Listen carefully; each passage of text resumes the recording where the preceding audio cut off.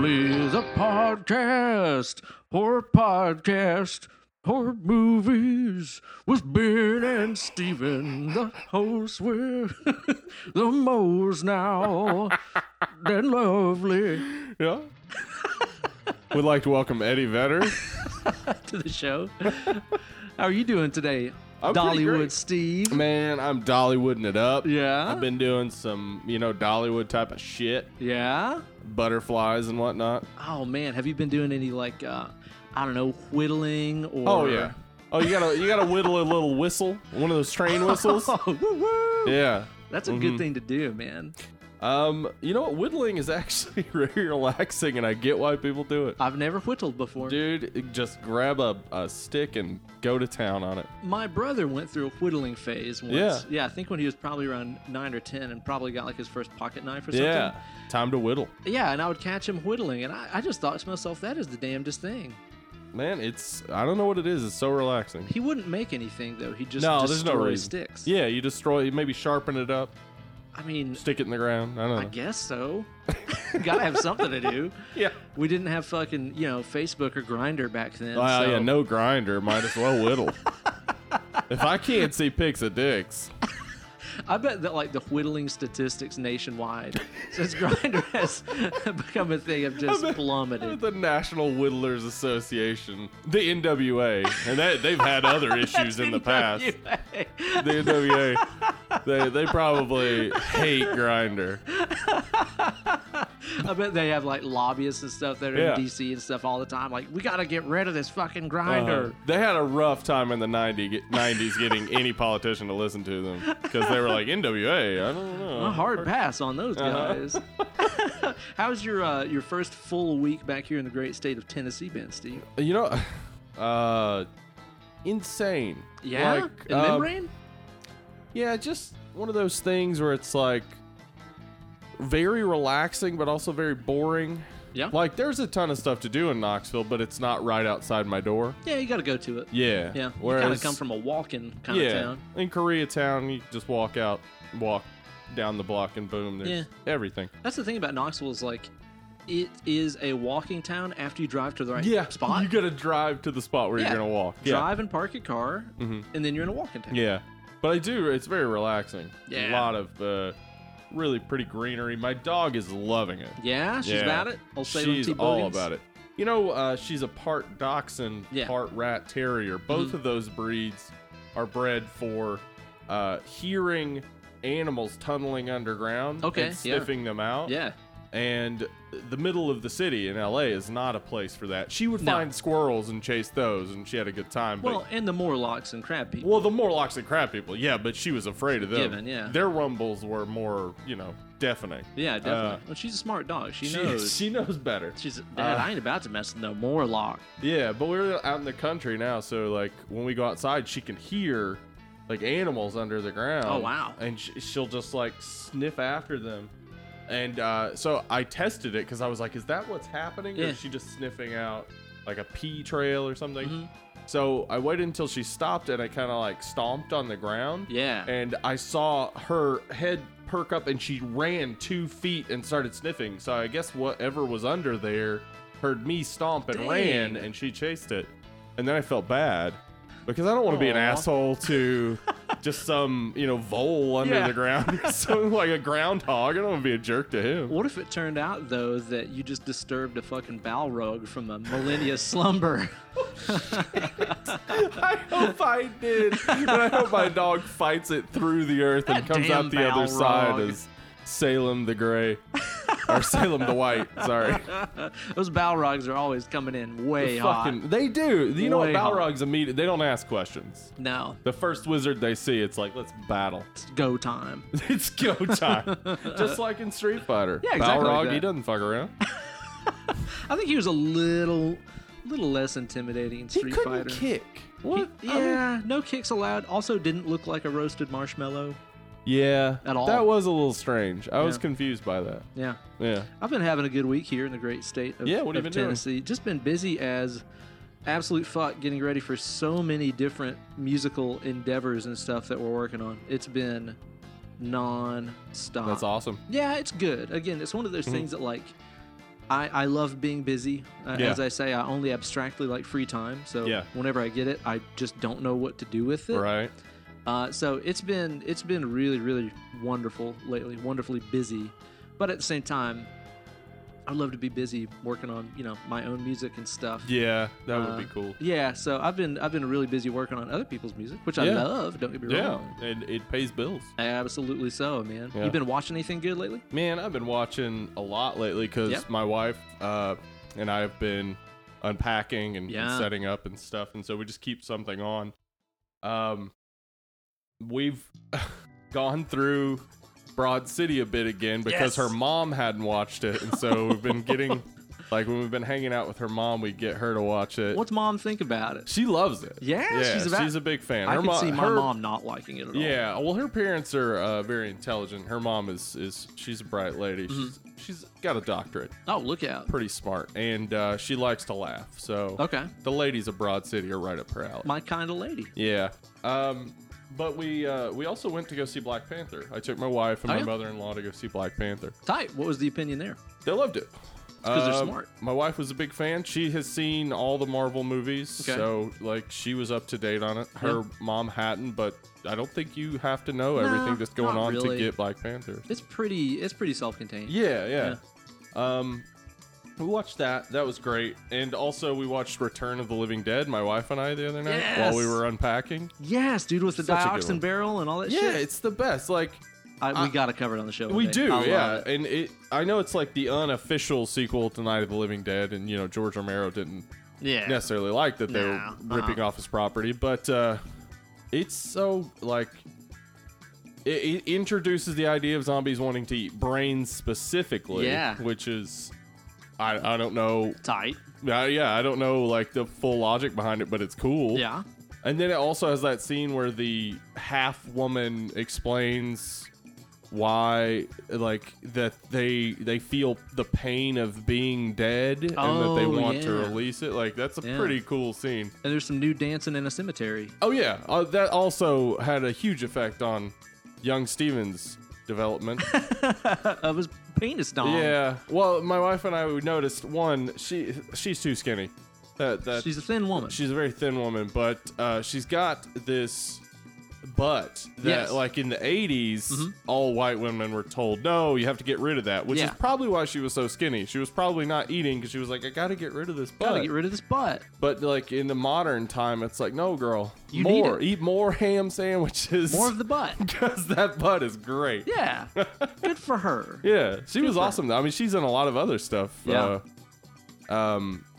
Trash is her name in a punk rocker Trash. It's a lot of fun. And there's dude. also a guy named Suicide. that there is. Oh, man. and the guy who plays Demon in Friday the 13th Part 4, I Okay, think. yeah. But also plays Joanna Man. Holy shit. Yeah. That's the same guy? Yeah, he's in Return of the Living Dead, which I think was one of his first roles. Damn. Yeah. Tight, man. That's Yeah. good. That's a great watch right It's there. an awesome movie. I absolutely love it. Yeah. And it's like, it's more fun because, like, Romero's zombie movies are more, they're Very fun, serious, but they social have more commentary, serious yeah. message. Yeah. And Return of the Living Dead is just a lot more fun. Party zombies. Party zombies and brains and dancing and whatnot. Yeah. That's good, man. Anything else? We've watched some other stuff, but spoiler alert, we're recording a double header. Doubleheader! Yeah, so I want to have something to talk about for the next episode. We'll get to that next time. Yeah. Next time on Dead and Lovely. What Next else? time on Dead and Lovely, Steve's here's a been watching. preview. It had James Franco in it. Dude, I recently kind of I watched something that made me fall down a gigantic rabbit hole recently. I watched My Friend Dahmer, Okay. which is based on a Uh-huh. graphic novel about Yeah. that was written by a guy that was apparently friends with Jeffrey Dahmer. Uh-huh. Have you seen it? No. It's interesting. I won't really objectively say that it's like really good. Like it's Yeah. not really fun to Yeah. watch. Well, yeah. I mean, we and know not how just- it ends. Yeah, and it's not just because of that, but it's just very kind of long and drawn out. Like, not really Yeah. a lot happens in the movie, honestly. Does it include the story where Dahmer came to school with an entire glass full of vodka? Yep, he drinks. Okay. He drinks at school a lot in the Yeah. movie, and it kind of cuts off like basically right at high school graduation. Oh, okay. right when he meets the hitchhiker. Yeah. Yeah, so it kind of cuts off right there. So I watched that movie and I was kind of like, It was okay. Like I didn't love it. Like I won't go and watch it again anytime. But it was interesting, especially just knowing that it came from a guy that actually grew up with Dahmer and shit.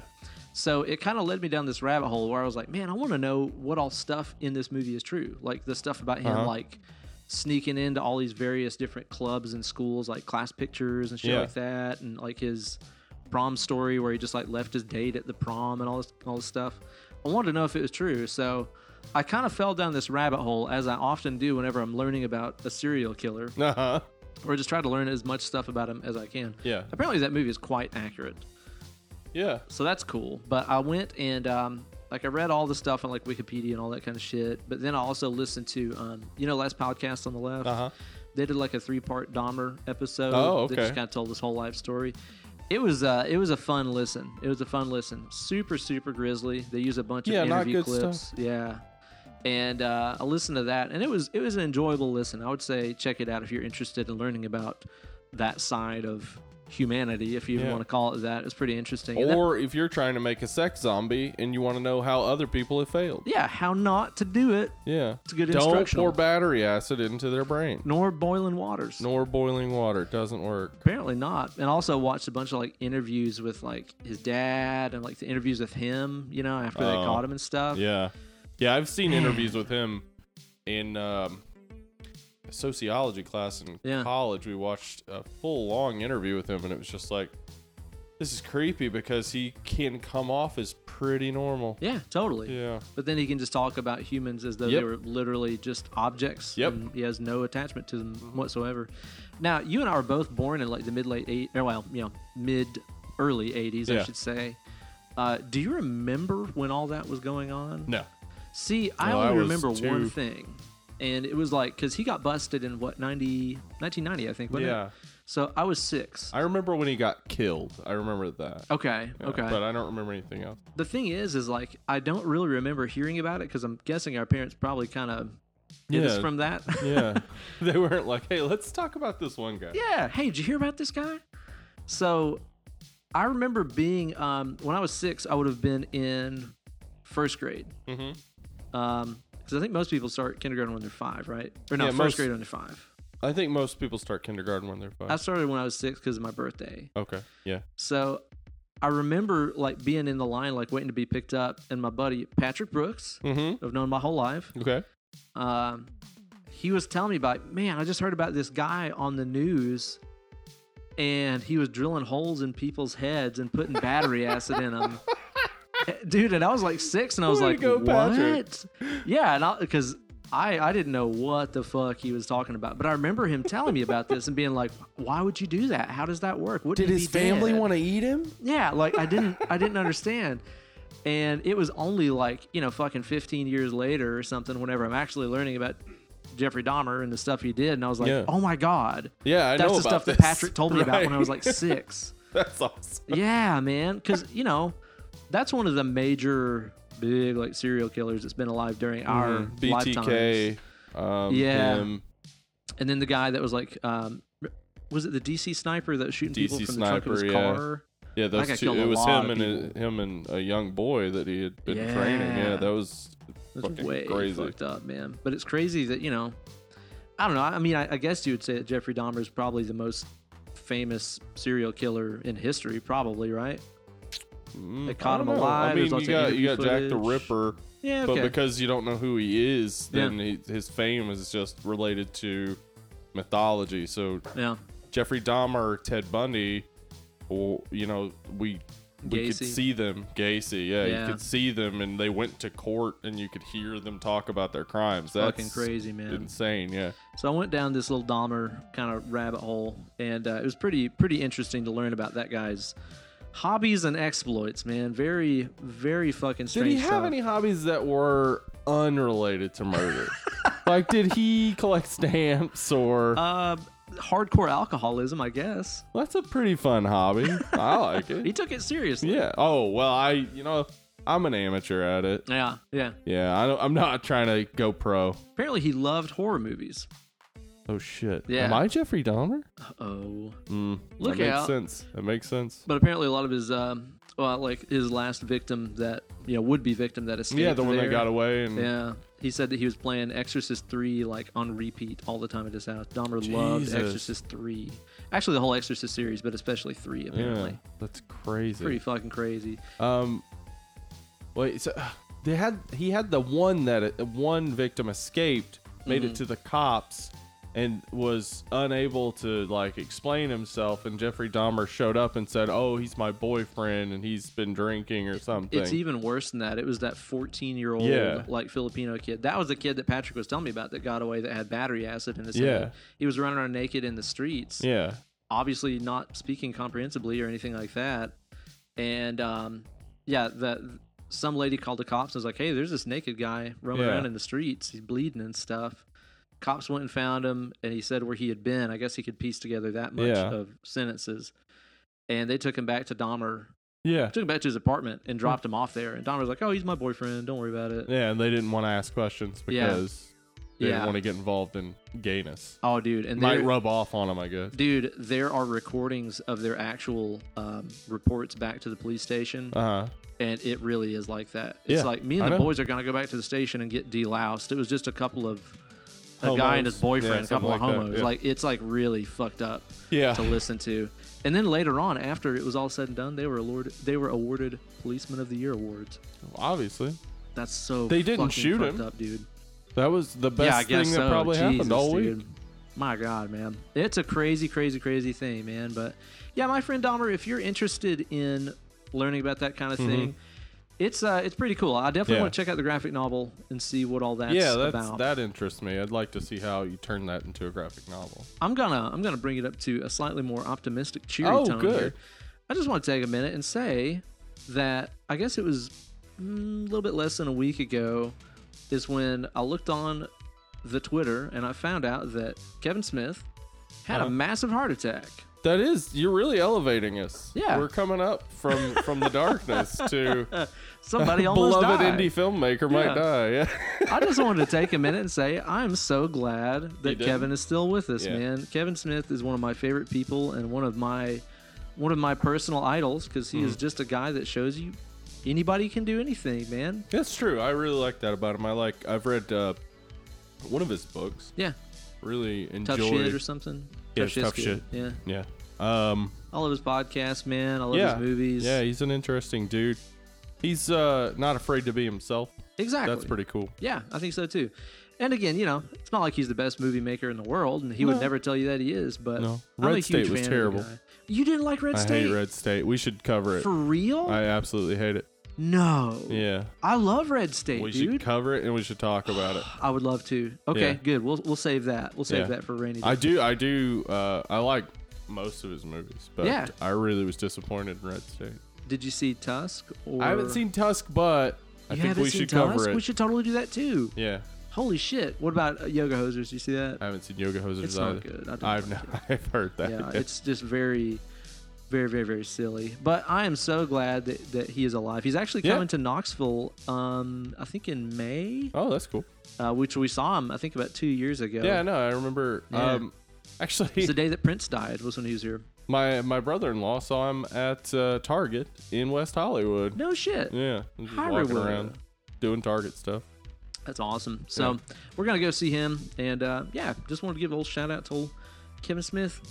Glad he's alive. Yeah. Well, this week we are going to be not just talking about Jeffrey Dahmer and about Kevin Smith and other stuff. We're going to be talking about a little flick that we watched actually right after we recorded our last episode. This is actually the first time that we've gotten to watch a movie together. Yeah, we held hands the whole time. It helped.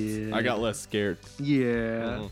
We watched The Black Coat's Daughter, and it's streaming right now on the Amazon Prime.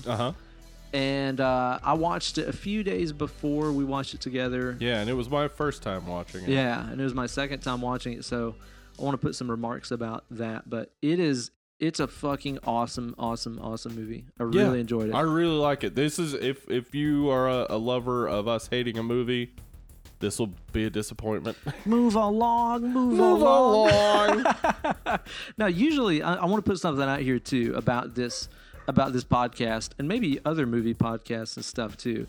Now, Steve, whenever I listen to other movie podcasts, which I frequently do, It's not because I want to hear a review of the movie. It's because I want to know other people's opinions and insights and stuff into it. And if you are looking for just a review of The Black Coat's Daughter and you haven't seen it, I do not suggest listening to this podcast. Yeah, you should watch it first. Yes. It's not even long. It's about an hour and 20 something. Watch it. Yeah. It's so worth it. So good. And the conversation of this will make a whole lot more sense if you've seen the movie. Otherwise, it'll just sound like a mishmash of us talking about things that happen in horror movies. Yeah, and don't let us spoil it for you. This is one of those movies. It's too good for that. Yeah, you do not want it spoiled or anything like that. So just before we get any deeper into this show here, I just want to put it out there that if you have not seen this movie, yes, we recommend you watch it. It's very, very fucking good. And after you've watched it, give this a listen. And rate and review us on iTunes. Hell yeah. Now, one of the main things about this movie is our main girl in here, Kat. Who's a very creepy girl. She is. She's played by Kiernan Shipka. And Kiernan Shipka is amazing. She's from Mad Men. Yep. Some other things you would maybe know, but mostly you'd know her from Mad Men. And in this movie, I think when they filmed it, she was 16 or so. She is now 18, about to turn 19, so she is very young. Yeah. And she is just amazing in this. Yeah. Like, she is dedicated to being creepy as fuck. Oh, yes, man. And not like it's not like someone thinking that they are creepy. Not someone trying to be creepy, but someone who like knows what creepy is and can perform it. Yeah, definitely. I've seen some creepiness in my time, but yeah, she's creepy as shit. You know, before we get into talking about this movie, I want to take a little quiz here with you, Steve. Oh yeah, and maybe find out how creepy we are. Oh really? Yeah. I mean, listen, I don't think I'm creepy at all. Okay. You know, I've done some weird things in my time, maybe. And I do notice that when I'm walking down the street, people kind of cross the street. Okay. Oh, and I guess people don't leave their kids around me. Might be a little creepy. I might be a little creepy. You might be a redneck. You might be creepy. If people won't leave their kids around you might be creepy. Yeah. So I want to take a quiz here on BuzzFeed by Ali Velez to find out what % creepy we are, Steve. Now, yeah, I'm excited. Let me ask you a question. Have you ever looked someone up on social media before going on a date with them? Yes. What? Huh? How? Wait, huh? When? Who? Listen. We got options. Let's see these options. Yeah. We got, no way. People do that? Just on Facebook to see if we have mutual friends. Cool. Absolutely. Got to know what I'm getting into. Uh-huh. Yes, I've searched and even shared their profiles with my BFFs. Uh-huh. Or I have several fake social media profiles just for this purpose. No, absolutely. You got to know what you're getting into. Yeah. Like you can tell. Okay, so let's say you're going to go, cuz I think we probably had different dating experiences because you've been with Kate for... I've been married for a long time. Yeah, you guys have been together for a really long time. I've dated a lot of women in the past, and you can really know how a first date's going to go by looking at their social media posts. I would totally think so, sure. Yeah. I even got to a point where before my wife and I started dating where I wouldn't even get to the point of are we going to go out on a date before I would check their social media to see like are they just charming in person and then crazy in the rest of I don't their think life? there's anything wrong with that. I think that's the kind of thing that honestly keeps everybody from wasting everybody's time and money, you know? Yeah, exactly. There's nothing wrong with that. It's definitely still fun to go on a date with someone, even if you know it's not going to go anywhere, if they're a fun person. Yeah, sure. If it's just like, oh, we could be friends or whatever. Yeah. But, man, you gotta know what you're getting into. Okay. What about you, Ben? I have not dated in the widespread social media age, but I will tell you this, since I can't really answer the question that way. Anytime that I'm going to be hanging out with, like, let's say a bunch of other musicians or something like that, I do have to tend to go a lot of times and like scope out band profiles. Be like, damn it, what's their drummer's name? And shit like that. I'm so fucking horrible with names. Yeah. And I feel kind of bad about doing that. Because I just meet so many fucking people. I'm terrible with remembering names. So actually, I do have to stalk out people's profiles and stuff sometimes before we hang out, even though it's not really a date per se. Speaking of drummers, the drummer of that band God Am. Yeah. Will Grimes. Fucking ladder match. You at my side, Davey Stranger. Ooh. It's on. Taking it to the top. Mm-hmm. I'm going to answer that just on Facebook to see if we have mutual friends. Okay. So, Ben, your coworkers are having a private conversation you can't help but overhear. Okay. What do you do? Put on my headphones and tune them out? Okay. Listen and silently judge them? All right. Put on my headphones and pretend to tune them out while listening intently? Oh. Suddenly chime in on this very personal matter because I have something important to contribute. I am a total nosy snooper. I make no, I don't even try to hide that. Yeah. Total nosy snooper. I've definitely been in the scenario where I either have pretended to have my headphones on and music playing. Yeah. I've even feigned a phone call or two. Just hold that phone to the face. I've totally fucking done that. That's also awesome. Like people avoidance skills too. Yeah. Done that too. too. 100%. Airplanes, bus rides, stuff like that. I'm not talking to this person next to me sometimes. Yeah, but you want to hear what's going on. Yeah, exactly. Yeah. So, yeah, totally. Put on my headphones, pretend to tune them out while listening intently. What about you? Oh, man. Okay, so this is... If I'm in public, I usually have something I'm doing. Yeah. So the only instance I can imagine where this would happen would be where I'm eating somewhere. Yeah. And I'm not going to put my headphones in because I'm usually talking with the person I'm eating with. Mm-hmm. But if it's me and my wife, I'll tell you for sure, we're going to listen and silently judge them. Yep. Totally. And then actually probably judge them aloud as we talk about it quietly. Kate and I've definitely pulled that one that many one's fun. times. It's so fun. It's a fun date to go and make fun of other people on a date. Oh, dude. Yeah. We were somewhere recently and we were definitely, watching some people that were obviously on a date. Oh, yeah. First dates are real awkward. Those are fun to watch. For those of you guys who don't know, Steve and I are both old married farts. Mm-hmm. And I seriously, at age 33, I don't think I have enough energy left in me to like date again if I ever had to. I think it'd be done. Like the amount of energy it takes. I don't want to do it. Yeah. Yeah, it sounds terrible, it just honestly. Seems awful, dude. Like, I think I've told my wife this because my wife has said that if I died, she probably wouldn't get back into dating. Yeah. And I know myself, and I know I would get too lonely. Yeah. So I would get back into dating, but I don't want to ever have to do that again. Yeah. It's the worst. So, like, I'm not a fake person on dates. Mm-mm. And it's the worst when you go on a date and you can tell someone's not being themselves at all, which is most first dates. Right, yeah. And it's like, how does it ever get past this? Jeez. My wife and I actually, our first date was I asked her if she wanted to come over and braid my hair, and then we watched 7 Year Itch. Tight. Yeah. And that was just a real informal first date, and neither one of us is the type of person to pretend to be someone else. That was why I really got into her.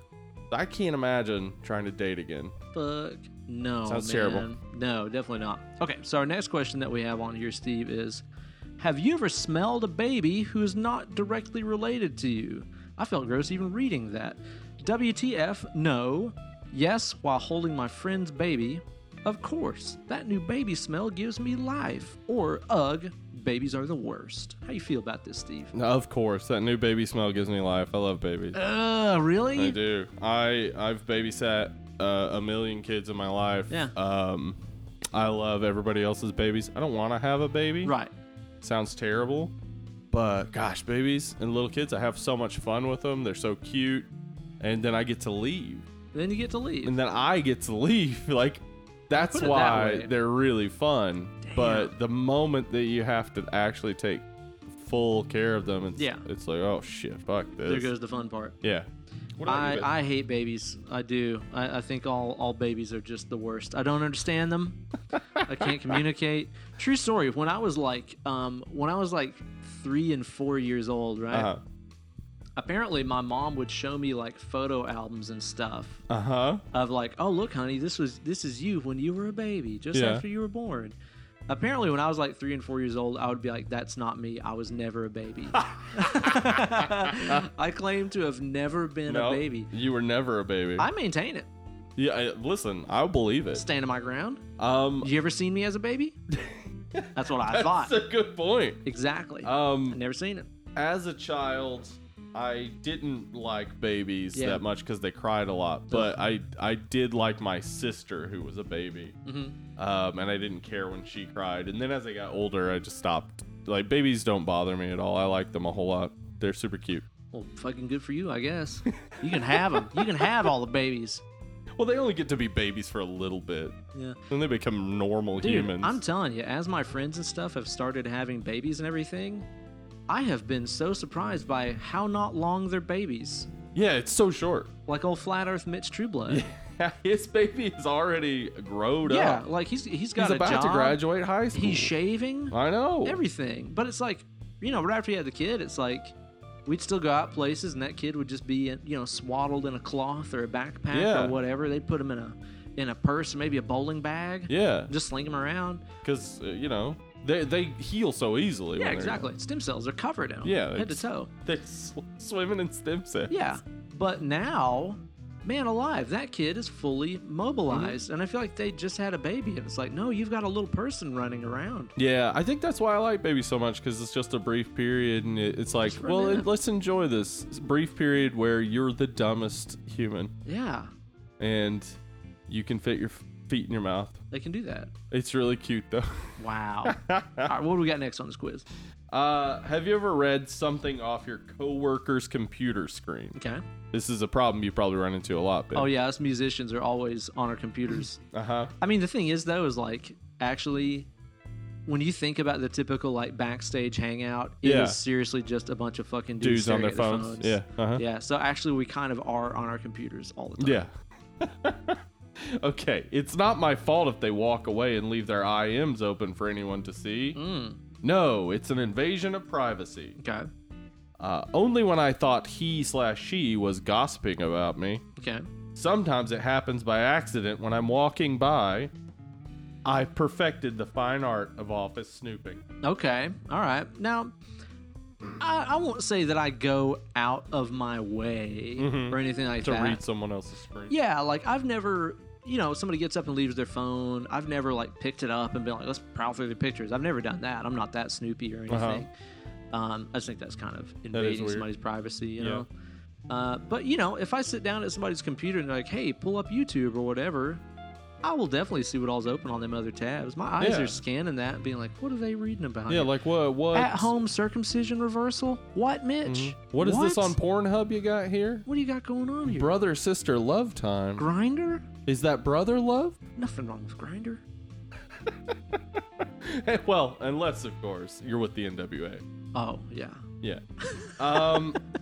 I would say, like, no, I don't ever look at anyone's computer screen. Like, I try to just ignore tabs and things. Okay. I don't know that I feel like it's an invasion of privacy, but I'm going to say no, it's an invasion of privacy. I feel more like, I don't know, like that. I wouldn't care if somebody looked at my tabs. Yeah. Because they would be like, why does he have 48 tabs open? And why are they all so strange? Yeah. Well, they're hooked together. I'll tell you that. You start with Badger. Yeah, start with Badger, Star Badger, Wars Badger. Kid. And then I end up with, Star Wars Kid and maybe look at this, look at that. Look at this, look at that. But yeah, no, I just don't, I don't know. I think it's weird for some reason. I will walk straight up in somebody's bedroom and look at all their stuff. Oh, yeah. But on the computer screen, I'm like, no, that's private time. How about this for snooping? You ever look in somebody's medicine cabinet? Yeah. Okay. I just figure everybody does that. Yeah, to 100%. You got to see, like, well, like, are they doing lithium recreationally? Yeah. Like Tosh from Urban Legend style. That's a good thing to know. And also, too, and this stems back to a very, very early childhood dream, which I might have mentioned before. I frequently check inside of people's showers every time I go to use the loo in their house. Yeah, of course, because what if a killer might be there? I had a dream when I was probably about 6 years old that one time I was in the bathroom and motherfucking Sabretooth jumped out from behind the shower curtain. Just like Martin Luther King Jr.'s dream. Uh-huh. I had a dream, brothers and sisters, that motherfucking Sabretooth jumped out of the shower at me. I really did. I have been to the mountaintop. Ever since then, I have been like, I got to see if fucking Victor Creed's behind the shower curtain. Yeah, he might be. Yeah. What if one time he is? What if he is, and when you open, he's like, I would have checked too. And he walks out. He's like, you went polite. Thank you. You win. Thank you for checking. That'd be really amazing if sometime you actually did arrange it to where you hid in my shower as Sabretooth with the full like fur mane costume. Well, now I got something to do for Halloween. I have to now. Yeah. Sabretooth.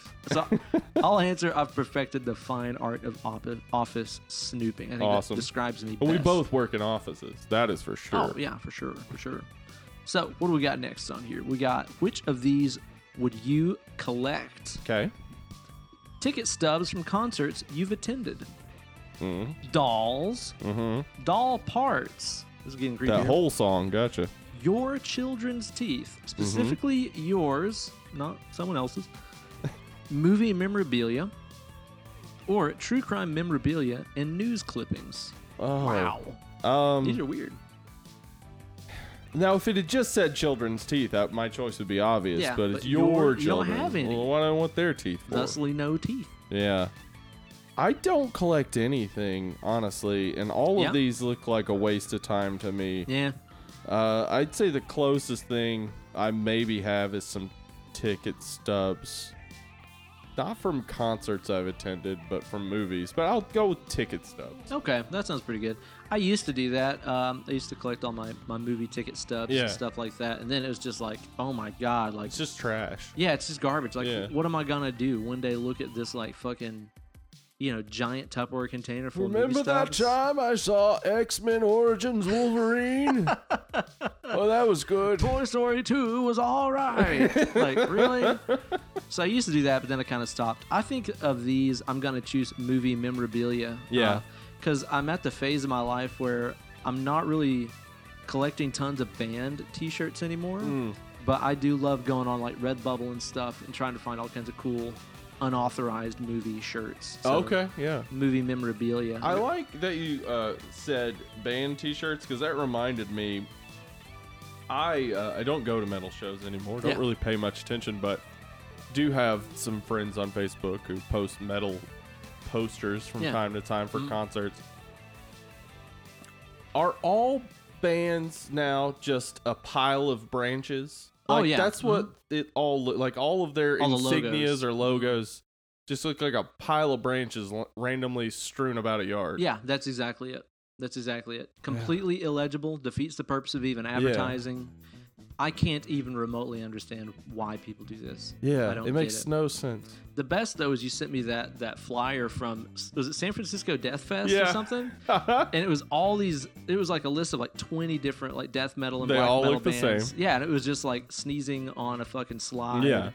And that was what the logo looked like. I got a bloody nose and shoved some tissue up my nose and then pulled it out and opened it up. And that's the name of our band. Yeah. Exactly. But then standing amidst all this is fucking Party Cannon. Party Cannon. Partied in half. Partied in half, dude. Party Cannon with a like a party balloon like font. Yeah, it was like the Toys R Us font. So great. It's like Andrew WK death metal. It's the best. It's the best. So their logo definitely popped on that one. Yeah. Way to go, Party Cannon. All right, what do we got next, Steve? Okay, so do you like true crime books, movies, shows, podcasts? Well, this is pretty easy. All right. Yes, I'm obsessed with every gory detail. I'm more fascinated with the psychology of the serial killer. It's not for me. Sometimes, if it's a compelling story about injustice. That was the original lyrics to that Britney Spears song. Sometimes it's a compelling story about injustice. Sometimes I hide. Sometimes I'm scared of you. I'd say with these right here, I'm going to answer, I'm more fascinated with the psychology of the serial killer. Okay. And as I mentioned on other shows, I kind of go through these phases where I get really obsessed with learning about serial killers, as I've mentioned on this episode. Yeah. And to me, it's just finding out what would make a human mind, the same animal as me, do these kinds of heinous, fucked up things. I know, it's crazy. It's fascinating, yeah. Yeah, because it really is. Like, we all like to think that the psychology is completely different, and it is for a lot of serial killers. But there are people out there who are just like any individual who have killed, and it's just a step. It's just one step forward that you won't make that they will. Yeah, that's exactly the only right. difference. Yeah. I would say, yes, I am obsessed with every gory detail. Yeah, you're one of the first people I ever met that was like really into learning about serial killers. Yeah, I want to know. I want to know all about it, and it's for the same reason as what you said. I want to understand the psychology. I want to understand how you're standing there. You just killed your mom, and you decide to decapitate her and stick your dick in her mouth. Yeah, what makes that next step happen? Yeah, how does that happen? My God, man. Like if you look at interviews with Edmund Kemper, or you watch that fictionalized version of him on that Netflix show, but it's really accurate to his actual interviews. Mindhunter? Yeah, Mindhunter. Yeah. You look at that and you go like, this is an intelligent dude who can very eloquently tell you exactly how he's feeling and why he was doing things. Jeez. And it's just a step that he took that I wouldn't take. Yeah. There's no difference really in between. between. He was born without that off switch. Yeah, he was born without that switch that goes like, no, like just or don't. You know what? You maybe your mom is annoying you right now, but maybe you don't. Chop off her head. Maybe. I don't know. Maybe not. I don't know. Anyway, how do you feel about hugs, Steve? I'm a big fan. Let's hear it. All right, you got options here though. I don't like to be touched, like at all. Okay. Hugs are reserved for my family and my besties. I will hug just about anybody who wants or needs one.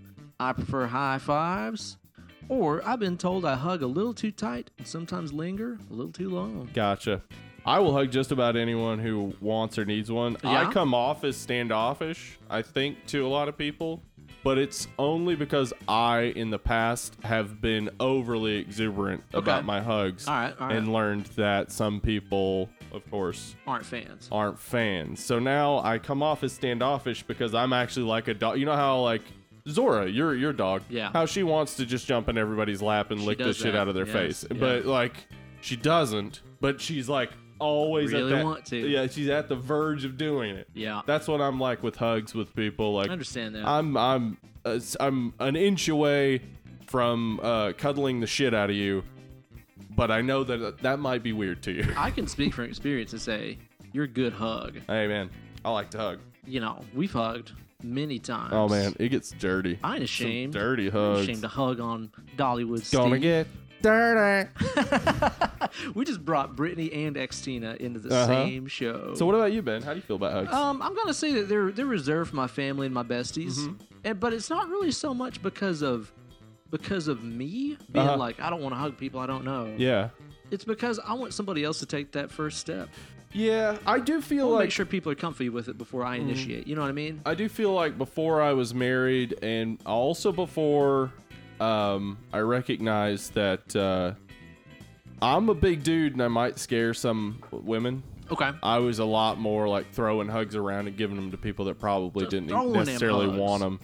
And then as I got married, it was more like, well, I'm not going to just hug any woman because that would be weird to my wife. Sure. Every woman I see, I'm walking up and hugging them. And then I also started from to a realize, hugger. I also started to realize that, like, just because a woman's cute and you think she's cute doesn't mean you get to hug her. Nope. So I feel better. I still do just want to hug everybody. Yeah. All the time. Yeah. But I don't. That's okay. I'm just like a dog. Again, there's that off switch we were talking about. Yeah, you just turn it off. You have it. All right, Steve, what do we got next here? How much do you know about your favorite celebrity? Oh, man. Okay, I don't even know who that would be. But anyway, just the basics. Their work, their birthday, and whatever they tweet. Okay, that seems like a lot. Some fun cocktail party appropriate trivia. I've done a deep dive into some pretty personal information.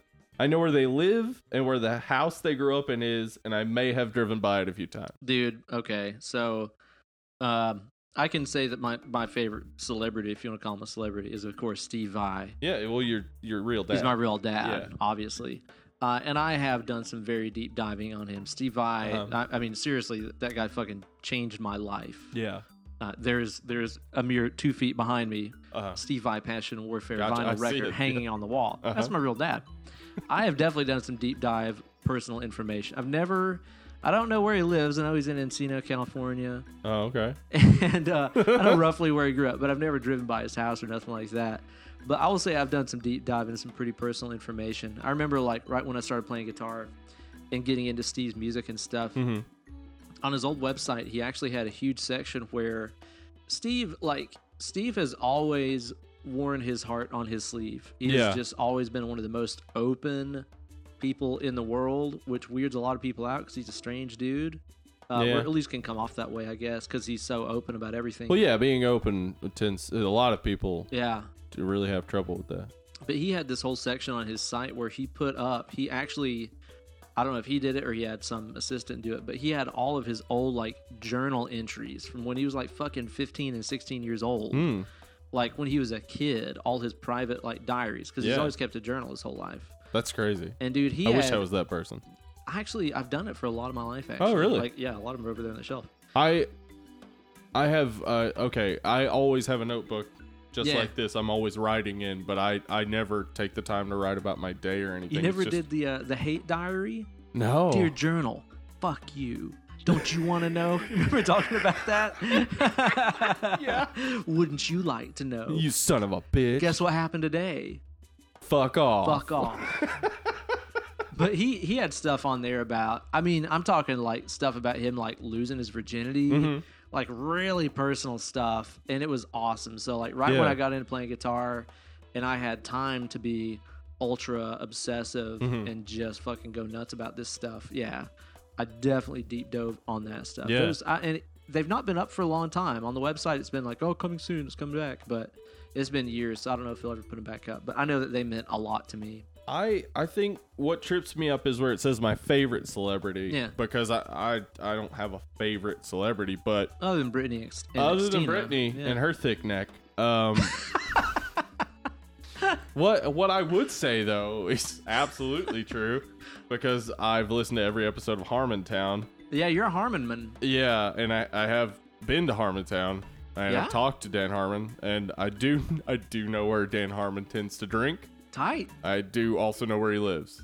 Tight. But that just comes from listening to Harmontown. Yeah. Like, so he puts it out there. Yeah, he puts it all out there. I didn't. I also could say the same about Mike Mitchell from the Doughboys. I mean, hey, dude, Dan Harmon, he puts his trash out on the sidewalk. It's no problem if you sift through it. Yeah, that's part of the podcast. Find his old clothes. Those are Easter eggs. Yeah, exactly. That's what he says, right? The Doughboys guy? It's also true that every single episode that we do, I read up on every person involved in it. And I come here with, I would say, some fun cocktail party appropriate trivia. I think so. But I'd say I've done a deep dive into some pretty personal information with people generally. Right on. Yeah. Well, let me ask you, Steve, how do you feel about your own farts? This kind of came out of nowhere. They smell great. I blame the nearest stranger or coworker on my own farts. Why would I give them the credit? I don't know. When I'm at home or with my boo, I'm loud and proud. Yep. I try to stifle as much as possible when I'm at work or in public. Okay. I'm a perfect human who does not fart ever. Beyonce. I don't know. I kind of like the way my own farts smell. Mm-hmm. Or I've done a little crop dusting in my time, but I'll never admit it. Okay. When I'm at home or with my boo, I'm loud and proud. Yeah? Yeah. My wife and I fart in front of each other all the time. Just going for it. We also don't close the toilet door.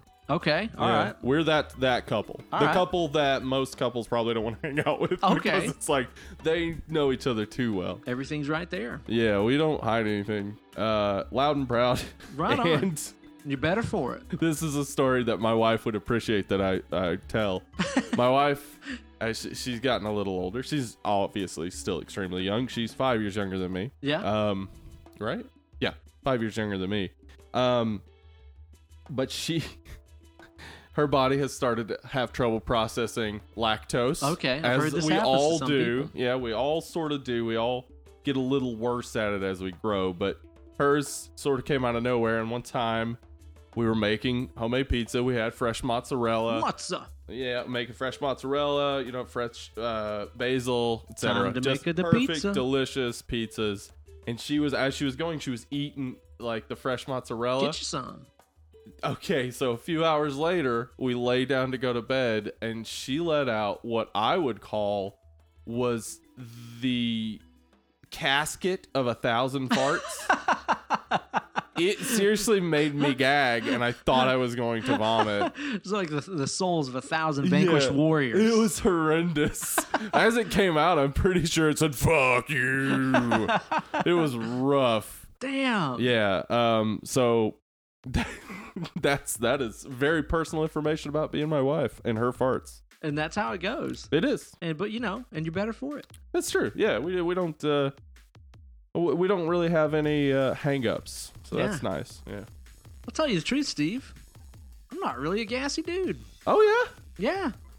You know what? I'm looking at you. I would say that guy probably doesn't fart much. Yeah. It's just like kind of when it's go time. And looking at me, you might mistake me for a fart. Maybe. Yeah. I said, I see a fart. Is I don't that dude know. a fart? No, that's my friend. That's my friend. That's my friend. He ain't no fart. Yeah. So like honestly, I won't say that I ever even stifle much. I'm not that guy who's just like, oh my god, I'm so dying to fart right now. It usually just like happens when I'm fucking taking a shit. I have to be completely honest. I don't stifle either. I just find a corner. Yeah, you're over here. Like, why is Steven standing in that corner and why does he look so happy? Yeah, he's over there tooting. Listen, I will say this. This is a theory I have. All right. The reason farts are funny, yes, is because the first time that you need to fart, it hurts. When you're a baby, you're like, what is this? Why is this happening? What happened? Then it releases. And it's like, oh. It's a funny sound. And it has a sound to it. It's even that better. Pain goes away with the sound. This is the best. There's fanfare? Yeah. So after that, it's always funny. That's awesome. All right, what's next? Do you and your significant other share a toothbrush? No. Sometimes by accident, but whatever. All the time. Who needs a toothbrush? Oh, God. All the time. Yeah, Kate and I share toothbrushes all the time. Do you? Yeah, like constantly. It's kind of like if both of the like upstairs we have like like rechargeable like battery powered toothbrushes. Mine's dead. I use hers. If hers dead, she's mine. Usually whenever we like travel, like on like a vacation or something like that, we usually just bring one toothbrush.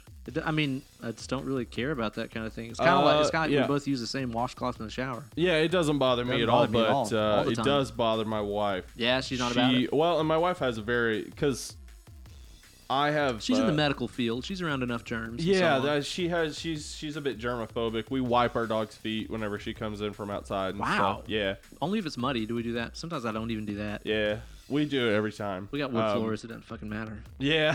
Yeah. Emily would still be. Yeah. She's still. So no, it never happens, but it doesn't bother me. So I'm gonna say Right on, man. All right, what's next on our quiz here, Steve? You see a celebrity eating at the restaurant where you were having lunch. What do? We talked about this last week. Damn. I saw Jared Leto. Yeah. Smile and mentally bookmark this as a fun story to tell my friends later. All right. Whisper and stare. Interrupt their lunch to ask them for a photo, but politely. Okay. Pretend to take a selfie so I can get a photo of them behind me. Okay. I would say, given these choices, I don't know, man. Smile, mentally bookmark, fun story telling friends later. I'll be honest, if there's somebody out in public that I see and their work has made a big impact on me, I really love what they do, whether it's a musician or whatever. I will politely just like be like, hey man, not gonna bug you. Just wanted to say thank you for everything. Yeah. That's not really the same as asking somebody for a photo. No, I don't do that. I don't either. I don't want photos. I don't want autographs. No, I don't. I've never just said autograph. I mean, what's the fucking point? Yeah. So I think the closest I could say would be to interrupt their lunch and ask them for a photo, but politely. Even though I would never ask them for a photo, I would just politely say, I don't want to bug you. I just want to say what you do means a lot to me. I think that's the closest I can get. What about you?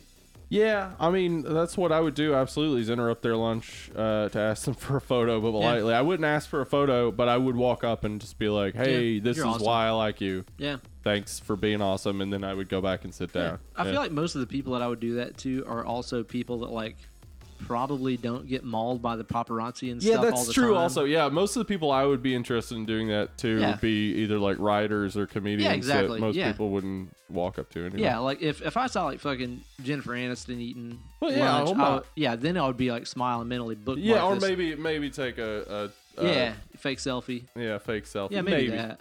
But I actually do that more with regular people. Yeah, I do that a lot with regular people where it's Same. like, because my wife loves beautiful women. So, and this is going to get me in trouble at some point where I'm trying to take a picture of a beautiful woman because I want my wife to see her, and she's going to think I'm the creep. But it's really my wife. Yeah, I'm not a creep. I'm taking the picture for my wife.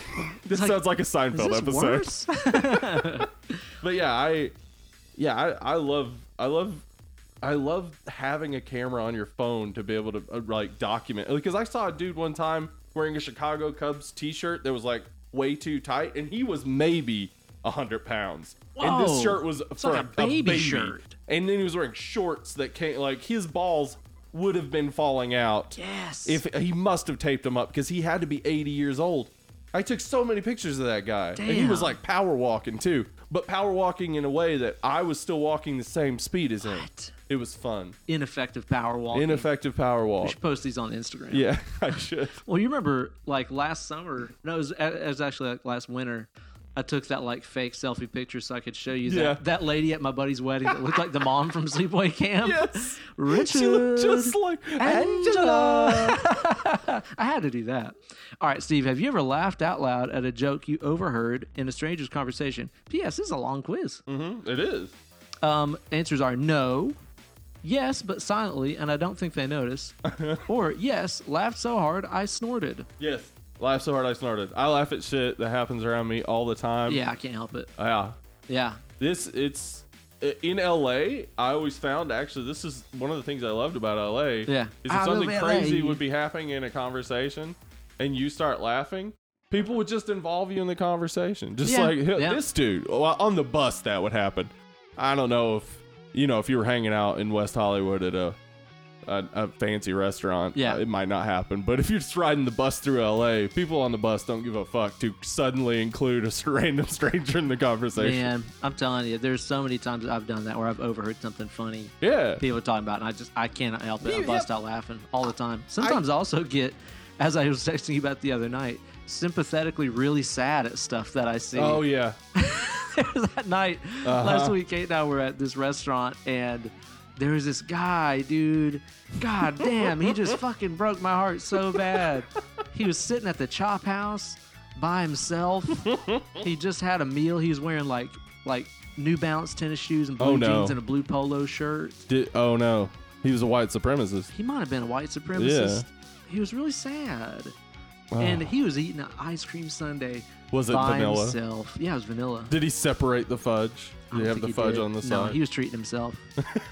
He was really treating himself, and he was all alone, and he had the Sports Center text alert on his phone. Oh God! And he was probably like, I'm gonna say like 43. I bet he thinks he's killing it, dude. And I mean, maybe he is. I don't know, but it made me really sad to see it. Yeah, that is sad. That is very sad. What's next?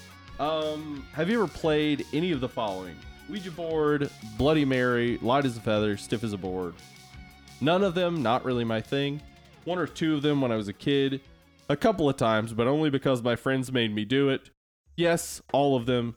Or the Ouija board is real, respect the Ouija. Nah, none of them. Never done any of them before. Here's a fun story about me. I got a Ouija board for my birthday. Really? Yeah, and this year? Yeah, just recently. No, I think it was when I turned 11 or 12, and it was 12. And tried to use it with my sister, and then tried to use it with my sister and brother. Okay. And then I took it back to Kmart and said, "This doesn't work." It didn't work. Yeah. Okay. And they were like, "Okay," and they gave me store credit. That is my didn't only summon the experience. devil. Disappointed. I actually may have tried Bloody Mary too. Yeah. Yeah, I think I did after. Gosh, I can't remember the name of that movie, but. There's a cheesy 80s horror movie where they do that, and I was like, oh, I'll try it. Did it work? Nothing happened. Okay, bummer. All right, Steve, Have you ever had any of the following as a pet? Mm-hmm. Snake, ferret, rat, tarantula, none of these, or more than one of these? None of those. I haven't either. They gross me out. All of those things. Man, actually, ferrets don't. But you know what grosses me out more than ferrets? Ferret people. That's true. Ferret people. Ferret people are weird. Never known a normal one. You ever known a normal person to have a tarantula? Not once. Other than Buzz. Buzz is pretty cool. cool. Buzz, he was pretty normal. I mean, he was gonna pound Kevin, etc. Yeah, he just ate a bunch of mice guts. Yeah. He should be good for a while. Ugh. Good God. Yeah, none of those. So, I know my wife likes rats. The only thing I don't like about them is their tails. Yeah. Other than that, they're cute. Those big ball sacks that drag around are gross. That is weird. Yeah. Just rocking them things all the time. Mm-hmm, just big ass nuts. God, it has to be annoying. For them especially. Yeah. Yeah. All right. What's next? On a dating site. What are you most likely to lie about? Okay.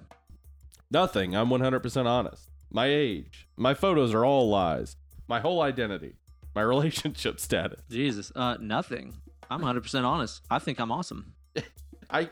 Listen, I'm just going to have to go with this because it's the only thing that would make sense. If I was on a dating site, I would be lying about my relationship status. That's a good point. All right, Steve, have you ever thought about your parents having sex? Well, now I have. Yeah, you just made me. Jesus. Never. Once when I was a kid and learned what sex was. Sometimes I wonder if they still do it. Or, well, now I am. Wow, I just said that. Yeah. Okay, so this happened once when I was a kid. Not a fun story. My father was abusive. Yeah. My mother and my father got into one of those loud screaming, throwing shit. Oh, yeah. Yep. Arguments, and my mom told me to run next door and tell him to call the police. Okay, yeah. And I did, like a dutiful 4-year-old. And then when I got back, my mom and dad were in the bedroom making loud noises. Oh, no. Razzling. That were sex. And the cops showed up. Holy moly. And then my mom was mad at me. Yeah. That's amazing. It was a pretty amazing story. So once, when I was a kid, I learned that sex was very complicated. Wow. It really fucked me up about sex for a long time, actually. I bet so. Because I was like, okay, wait. She told me to go do that, and now she's mad at me? Sometimes it's foreplay. Do you ever try to get your wife arrested in an argument or something? You're like, this is what you do, isn't it? Yeah. You fight some. Yeah, you throw glasses and shit. Yeah. Duh. Wow, dude. This is the longest quiz we may have ever taken. This is the longest, dude. It's so fucking long. So I'm going to say, well, now I am, because I just said that. It has crossed my mind before, because my parents were totally not in a good relationship when I was a kid. Nobody's abusive or nothing like that, but I think that they basically like only had sex to procreate. I think that's the only times they ever did it. Oof. Yeah, I think that's just how it was. Oof, my goof. Yeah, slept in separate rooms, all that jazz. Yeah. Oh, that's a great relationship. Exactly. What's next? When you see your ex with your new love, do you picture them having sex? What? Okay. No, I have completely moved on. Just for a brief moment. All the time, and then I compared that image to my own memory. Yes, and in that fantasy, I'm also participating. No. Ugh. I can't say I do, honestly. I don't see exes very often. If I see them with someone, I'm like, oh, good. I'm not like, I wonder what it's like when they're fucking. Yeah. Ooh. I'd like to see that. I already really like the next question. Hit me. Do you own any disguises? Halloween costumes don't count. All right. No, I have nothing to hide. Okay. Yes, for when I am somewhere I don't want to be seen. All right. Yes, so that I can check up on someone without them knowing I'm there. Yes, some nights I like to go out as my alter ego and live a secret life. Maybe I do. No, but I totally would if I needed to spy on someone. So what do you say there, Ben? Well, here's a true story. True story. Davey Stranger. Uh-huh. Your friend. Otherwise known as the guitar player for Skankbanger. Yeah, that and guy. Successful solo artist. He lets you take pictures of him and post to your like Instagram and stuff. Yeah. Leader of Davey Stranger and the Strangelove Band. Uh-huh. Actually, Ben Eller is the alter ego. Oh shit! You're in your costume right I'm wearing now. a costume right now. Damn weirdo. Davy Stranger's the real me. Yes, some nights I like to go out as my alter ego. Davy Stranger likes to dress up and be positive. I love that. Yeah, that's exactly what he does. That's awesome. What about you? I have nothing to hide. I really don't own any disguises, and actually, my Halloween costumes are always pretty lame. The past 2 Halloween costumes I had a white T-shirt that I wrote "I don't care about Halloween" on. It's true. And then last year, I took a white T-shirt and drew a ghost on it and wrote "Here for the booze." It's pretty good. Yeah. It's pretty good. I love Halloween, and I love that people dress up. I'm just not a dressy-uppy type guy. Now, a couple of years ago, I dressed up as Davy Stranger, dressed up as Peter Pan, which is like the best costume I have ever had in my entire life, That dude. is amazing. Davy Stranger as Peter Pan. I'll send you some pictures and we'll put that up on the That's Instagram. awesome. Okay. Because Davy Pan, I'll tell you what, you've never seen a more lost boy in your life. Steve, do you like haunted houses? Oh. Our choices are nope, only on Halloween, and as long as it's more funny than scary. Okay. Yes, I live for theme park horror nights. I like to visit actual houses and hotels that are haunted by spirits, not some fake-ass carnival attraction. Or, I am a ghost hunter. Damn. Got pretty serious. I am hunter. Ghost hunter. Can you kill that which is already dead? I don't think so. I don't think you can. I'd like to eat some ghost meat, though. Ghost steak. Yeah. I mean, I heard from Pac-Man it's good. And I've eaten Pac-Man. Yeah, A it's delicious bologna. true. Yeah. You know what? The answer to this is nope. But honestly, if somebody tells me a place is really haunted, I do want to go in there. Yeah. I've never experienced anything that I would say has anything close to Really? like actual belief in ghosts for Yeah. me. But like I have heard weird sounds and stuff, but that honestly is just normal in That's any just a place case with of the bubble wood. gut. Yeah. It's just a case of bubble guts. So I'll say I like to visit actual houses and hotels, blah, blah, blah. I'm gonna say I live for theme park horror nights. Yeah, to they're like, fun. Yeah, like Cedar Point and stuff like that during Halloween horror nights. The most fun. Mm-hmm. I don't go to a ton of haunted houses, honestly, because I'm usually Yeah. just so fucking busy all the damn time. Yeah. But I'm okay with it. I enjoy it. It gets me in that Halloween spirit. This is the longest quiz ever. Holy shit. Yeah, There's more seriously. questions. Well, it at least puts off us just talking about how much we love Black Coat's It's a Daughter great and how movie. great it fucking It's is. really, really good. Stay tuned for that coming soon. Yeah. Do you like to scare people? Okay. Only in a fun, harmless way, like surprising my roommate in a gorilla costume. Okay. Or a saber-tooth costume in the shower. Shower. Nah, it's not nice or funny. Yes, I live for that look of terror after a really good prank. No, but I love watching videos of people getting scared on YouTube. I love watching videos of people getting scared on YouTube. Do you? I do. I absolutely love them. That one where the guy, it's like some kind of like high school And event. the guy in the trash can. Yeah. Oh, that's the That best. guy just boxes him in the face, Yeah, puts him out. I that's love so those. funny. I've seen a bunch. I want to say I saw one recently that was like a really good scary thing. Oh yeah, it was when this guy he had like a really realistic rubber snake attached like fishing line attached like a clothespin. Okay. And what he would do is he'd walk up behind people and he'd put the clothespin with the snake on it, like on the back of their shirt, and then tap them on the shoulder and be like, "There's a fucking snake." And then the people like see it and they freak out and run, but of course it's attached to them. People are like jumping on top of cars. People are going nuts. That's hilarious. It was really, I mean, I wouldn't be stoked if it happened to me, but it was fun to watch. No. I have to go with nah, it's not nice. But I do think it's funny sometimes. Yeah. I think it can be funny. Spooked him. I'm not a big fan of pranks. I'm not a big fan Yeah. of scaring people. But sometimes it can be funny. Yeah, so it can be sometimes. Oh, we finally at we the are end. here at the end. What did you get, Steve? I got 50% creepy. God damn, it's the same thing I got. We answered so much of this stuff I differently. know. It's a picture of April Ludgate. It is. Huge fan. Awesome. Big crush on her for Oh, yeah, always. Totally. You definitely have a dark side, but it does not define you. You're probably more familiar with TV vampires like Angel and Spike, yes, than you are with the likes of Nosferatu. I'm familiar with all three. 50-50. Yeah, 50-50. That's the exact same thing that I got. These quizzes, man, well, you know, it just really reaffirms that you and I Uh-huh. are Spice Girls style, two become one. 'Cause tonight is the night when to become one. I need some love like I never needed love before. I'm gonna make love to you, Steven. Yeah. What? We just kicked that ass. Maybe we did. Spice Girls. Well, now that We're know. gonna get sued by Scary. Yeah, and it's over. Just Scary is gonna be. Everyone else is gonna be cool with it, but Scary is gonna be like, no. Dude, Posh is the litigious one for sure. Yeah, I'm imagining. Yeah, of course, Posh. She's got to be uptight about and that Ginger, stuff. I think, is already in like an old folks home because she was like 35 when they started. Yeah, yeah, she was. She was like way older than everybody else. Well, now that we found out how creepy we are, which is 50%, so 50%. together we are one creepy dude. I feel like that is just the safe answer they give. If you're over 50% creepy, they of course don't tell you you're more creepy than that because then you fucking will hunt down Alex, whatever his name was. Yeah, and go after him. Yeah, find out where he lives. Mm-hmm. Read his journal entries. Yeah, stuff like that. Yeah, maybe jump out of a corner with a gorilla suit on and stab him. Yeah, could be. Could happen.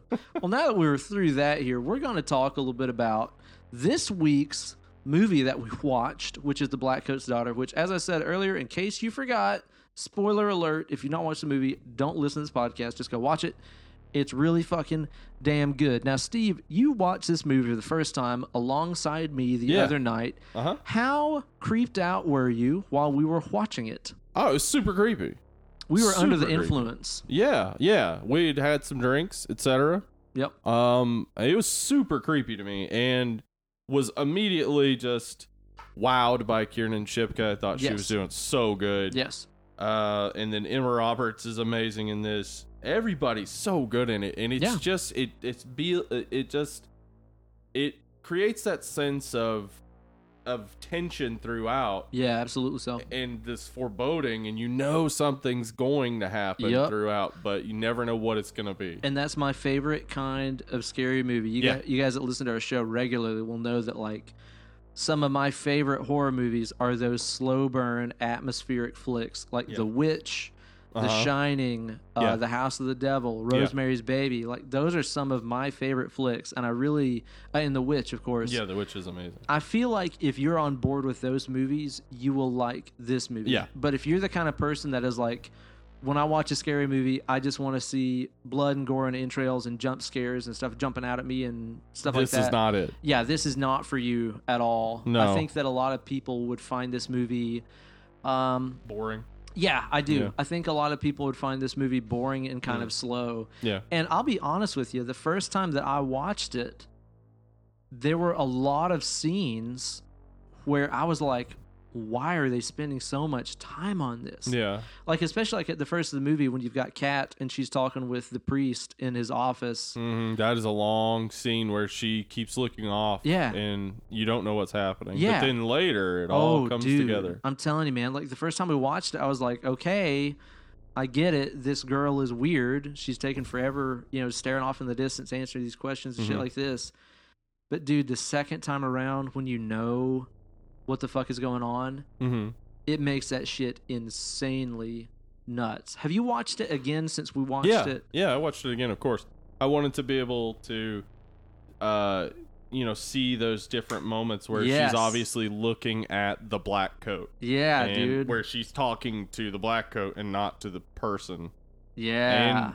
And, it all comes together once you've seen it once. If you watch it again, it's all just... This is a second so watch easy movie. To understand. This is totally a second watch movie for me. Where, like, I'll be honest, the first time that I watched it and it got to the very last scene and then the credits started rolling, I went, really? Like, I said it out loud. I was watching with Kate and I was like, really? Yeah. And afterwards I told her, I was like, I really don't know how I felt about this. I'm like, I got to think about this a while. She's like, well, what did you think? Because she knew I was really excited to watch it and stuff. And I was like, I got to think about this some. I really don't know. Mm-hmm. And then I thought about it a little bit, and I started going, damn, oh, wow. I started really kind of coming to terms with what the fuck the movie was about, actually. Yeah. And then the second time that I watched it with you is when I really realized how fucking sick this movie is. It's so good. I think it's fucking badass. And man. I think we'll need to give just what would be a simple synopsis of the movie. But before we get into that, I want to talk first about writer-director of this, Oz Perkins. Who this is technically his first movie, though his other movie, I Am the Pretty Thing That Lives in the House. Oh, I never watched that. You should see it. Fucking awesome. I remember Has saying it's Alice good. from Luther in it, and she's great. Yeah. It came out wide before Black Coat's Daughter, but Black Coat's Daughter premiered at Toronto International Film Festival in 2015. 2015, yeah. But didn't come out fully until 2017. Okay, right. So this was his first movie, but it's not the first one that people were able to see. Okay. Oz Perkins is the son of actor Anthony Perkins, aka Norman Bates. Oh, no shit. Oz Perkins also played young Norman Bates, a 12-year-old Norman Bates, in Psycho 2. No way. He's Okay, so this was directed by the son of Norman Bates. Yep. I did not fucking know that. That makes it so cool. Yep, it does. And the music is Elvis Perkins, who is his brother, who's also the son of Norman Bates. Holy shit. His mother was actress and photographer Barry Berenson. Okay. Now, this is really interesting. I think I wouldn't normally bring this up. Yeah. Unless I thought it had to do with the movie. Mm-hmm. His father was a bisexual man. Okay. Who didn't have sex with a woman until he was 39 years old. Wait, whose father? Oz Perkins. Really? Anthony Perkins was a homosexual man. He had relationships with a ton of famous people, including Rock Hudson. What? Yeah. Didn't have a relationship with a woman, a sexual relationship until he was 39. Whoa. He met Barry Berenson when he was like 41, and then they had, their kids. Yeah. He died of AIDS-related pneumonia. Whoa. In 92 or 93. Holy moly. His Norman mom, Bates died of AIDS-related pneumonia. Yeah. I did not know that. Anthony Perkins was he was an actor who had so many roles, but Norman Bates is his most famous that's role, it. for sure. Yeah. Wow. His mother, Barry Berenson, died on American Airlines Flight 11 on 9/11. No fucking way. Yeah. Seriously? So I think holy shit. What? I think that affects the understanding of this movie. I think it affects what we're supposed to get from this movie in some ways. You might be right. Yeah. Holy fuck. I did not know that. Yeah, and I wouldn't normally bring that up if I didn't think it had something to do with the movie, because otherwise, Oz Perkins has his own career and stuff that's worth talking about, but his relationship with his parents and what happened with his parents definitely plays into what happens with Catherine in this and her parents. Wow. Yeah, because I feel like so much of this movie especially is about the searching for a father. I think a lot of this movie centers around that. Yeah, searching for a father and that sudden loss through accident. Yeah.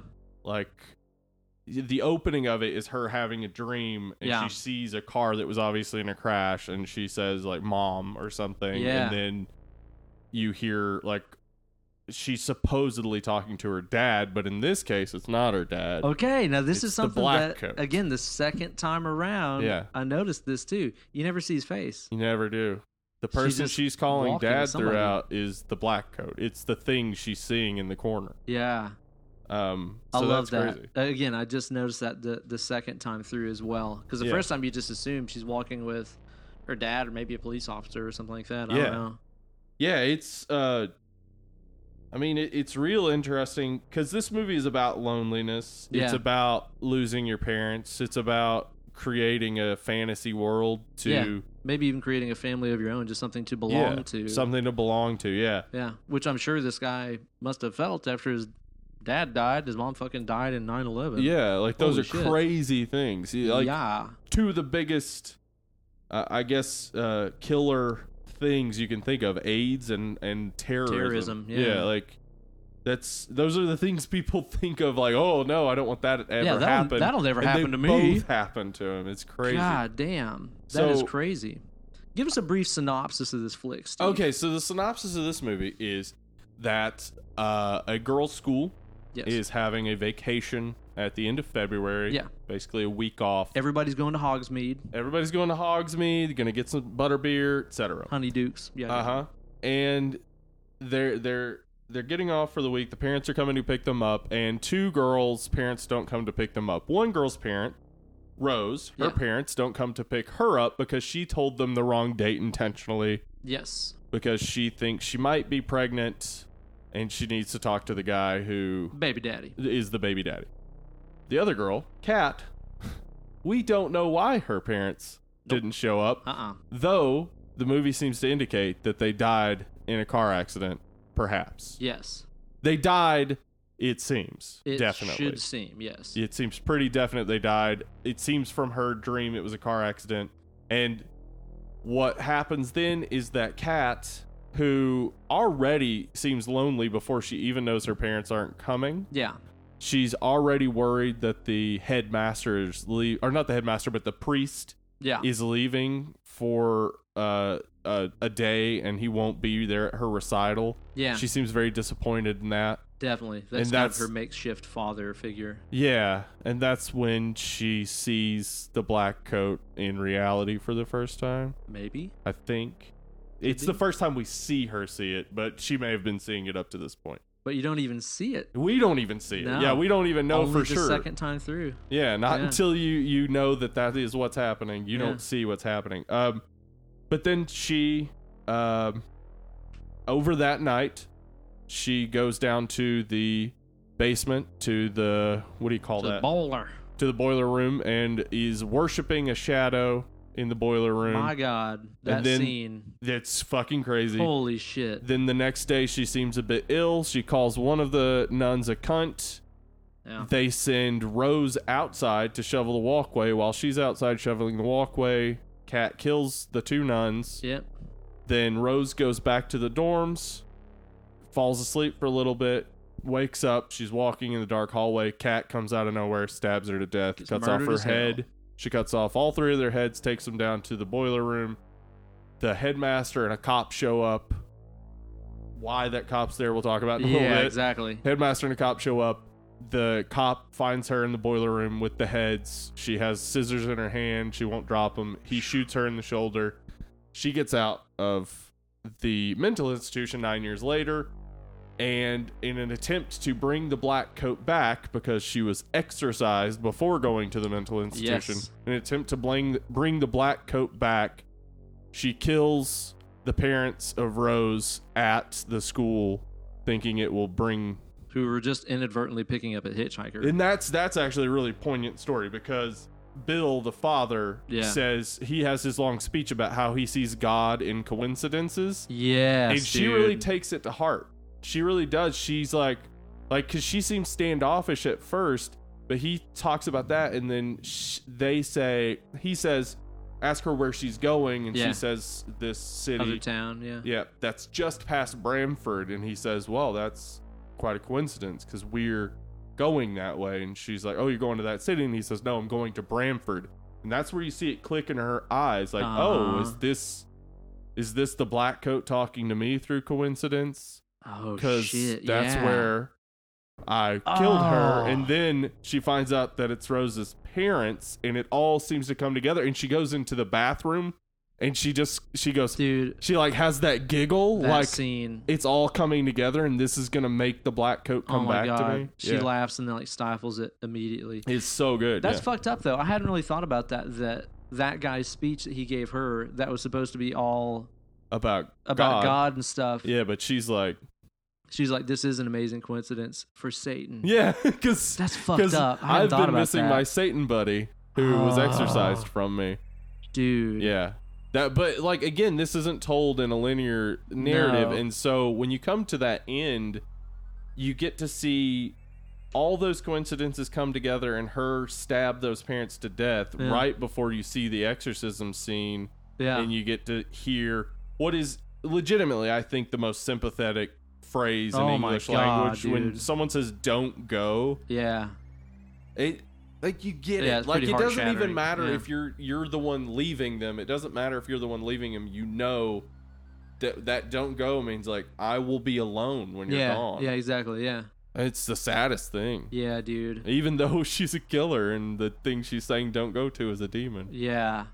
And then maybe at the very end of the movie, after Emma Roberts has done all this stuff and killed all these people to try to bring the demon back to her, she is left alone again. It doesn't come back to her. The end of that movie is so it's fucking heartbreaking. Crushing. Yeah, and it's like, it's crushing even though you're like, she has killed at least 6 people that we know of in order to summon a demon back into her body. Yeah.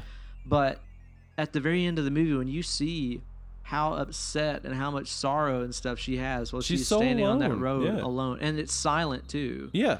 It's so fucking awesome. Yeah. It's so awesome. But then, you know, like, the second time around when I was watching that scene at the very end where it just shows her standing in the road crying, I would almost swear right before it cuts to credits, there is the slightest, like, only way I can describe it is that Mona Lisa style smile. Like in the last, like maybe it is coming back? Dude, like in the last frame. If you'll go back and watch it. But again, like Mona Lisa style, totally ambiguous. Yeah. Maybe it's not. Maybe it's not there. It's, I mean, the movie is, as far as the horror goes to it, it's up there. Yeah, the level of incredible. like terrifying, Just unsettled the whole time. unsettling shit is so high. Yeah. And everyone is so good in this. What do you think the scariest part of the movie is?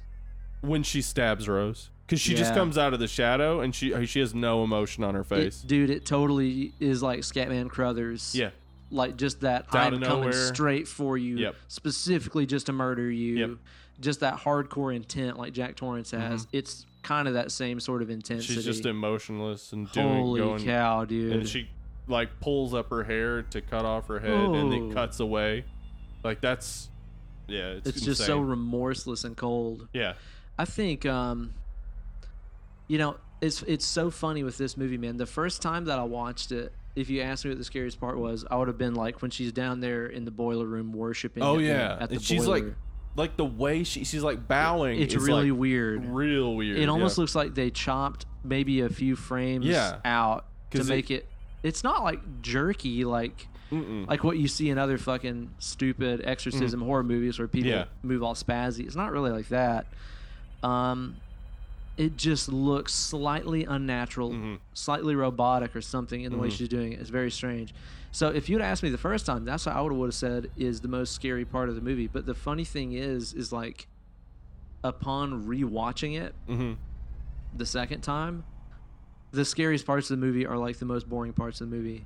Like where she's sitting there in the office talking with the priest and stuff. Yeah. Because you realize now, and I don't know, this is the thing about this movie. You realize who she's talking to and what she's looking at over his shoulder. And what she's laughing about. Yeah. Like, and what did it say to her that she thought was funny? Holy shit, dude. And, like, knowing that, you're looking all over the room for any shadow, any, like, sign of this thing. And that's what's so unique to me about this movie. And it's something I can safely say I have never experienced in any movie I've ever seen, is being terrified of something that is invisible. Yeah, you don't even get a sense of it. No. Like, it's just, it's there the second time through. That's it. Exactly. And knowing that you are looking for something that is invisible and being, I don't know. I can't put it any other way. I've never been scared of something I can't see before. Yeah. But in this movie, it happens, and I've never had that happen before.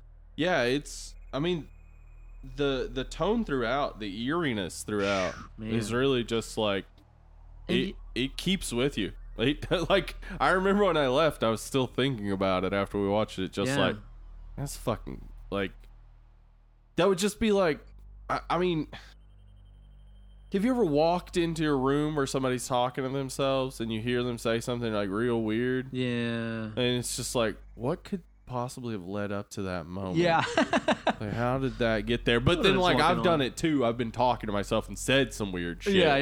I know it's not that weird. But, like, every moment with her, with Catherine throughout, is that. Totally. Anytime someone's around her, it's like they know that she's talking at them but not to them. Yeah. It's real weird. The scenes with her and Rose are real intense. Especially, she keeps saying to Rose, "You smell pretty." It's so fucking and weird. It's real weird. It'd be really easy for that to be lame and not scary too. Like, it really would have been easy for that. Kiernan Shipka made this role. Like, she destroys it. She's amazing. She and Emma Roberts are able to be that weird. Like, yeah, totally so. Because it could have come across as overacting easily. I completely agree. I but really, no, really they do did agree. so good. And that's the cool thing about this movie, too, is that it... You know, again, to bring it back to a lot of my other favorite horror movies, I'm just seeing this real big overarching theme through a lot of my favorite flicks. Very small cast. Yeah, real small. Slow build, and also the sense of isolation. I think it's got that Shining type of they're isolation. Snowed in. It's just like these two girls in this huge school. Well, it's basically just the two girls and the two sisters, basically, through the whole movie. Who are both dressed like... Shelley Duvall in The Shining. Absolutely so, man, which I know was overt, and I want to talk about some of this movie's influences and stuff, but I find that that's a case with a lot of my favorite movies. Again, whether it be The Witch, there's like 4 people in The Witch, and they're in this very isolated scenario. I think there's just something about that unsettles me very much. So and I'm it's always kind of biased towards liking movies that feature those kinds of scenarios. It's a realistic feeling too, especially a lot of those use snow as an isolator. Totally. And it, like, anybody who's lived anywhere where it snows a lot, you know what that feels like. Well, dude, and too, I mean, especially growing up here in Tennessee and stuff. When it snows, you can't go anywhere. You can't go anywhere. Yeah. I mean, it's like I have been stranded and isolated in the snow many times. And it's not even, It's not a lot of snow either. No, but it's like any amount of ice or snow on these roads out here, you cannot get out. Like, I know people make fun of how people in the South can't drive on snow and stuff like this, but dude, it's impossible. Well, why would we own snow tires? Yeah, we normally have good weather. Yeah, exactly.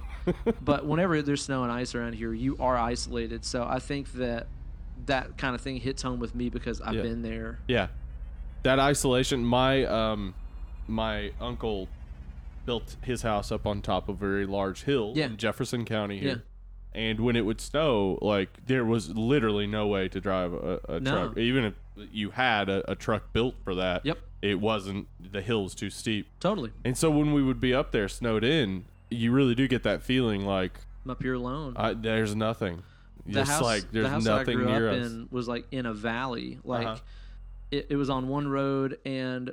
to the right, there's a gigantic hill. To the left, there's a giant twisty hill. And I remember all these times when we were kids and stuff where we'd have like a really bad snow. There was this one year, dude, in particular. It was fucking terrible. We had propane heat in the house, and whenever you run out of propane, you have no more heat. Yeah, you have no more heat, and the truck has to come out and fill your propane tank. We watched the propane truck slide down the hill this one year while we were snowed in and our heat was off. That sucks. Yeah, so we just had to live like a week. And also, too, we had a pipe bust. Jesus. Too. So we were like, our water source was, for like a week, going outside and getting bowls of snow. And letting it melt? Letting it melt in the bathtub and then boiling it. Jesus. Like, that's what we fucking did. You couldn't do anything else. Yeah, I mean, like, preparing for the winter down here is like preparing for something that may never come. Yeah, exactly. Or maybe it does and you get destroyed. Yeah, exactly. Yeah. So yeah, it's got that good isolated feeling. Yeah. I think what you're saying though, the small cast, like, I love that. I love it. We should mention, of course, if for some reason you are listening to this and not watching, or you didn't catch this when you did watch it. Yeah. Kiernan Shipka and Emma Roberts play the same part. Yes. Just 9 years apart. Right. You don't know this while you're watching it. Yeah. Until maybe a certain point. Yeah, because Emma Roberts refers to herself as Jane or Joan. Joan, yeah. But then it later shows us that she escaped from the mental facility and killed a woman named Joan and took her ID and her purse. She's actually Catherine. That's a good bit of casting too, because they do look similar. They both got those strong eyebrows that. Well, the funny thing is while we were watching it, it's at the first of the movie, and you don't. When you're watching the movie the first time, you don't know that the timeline is wonky. No, you don't. You have no idea. You just assume everything's happening simultaneously.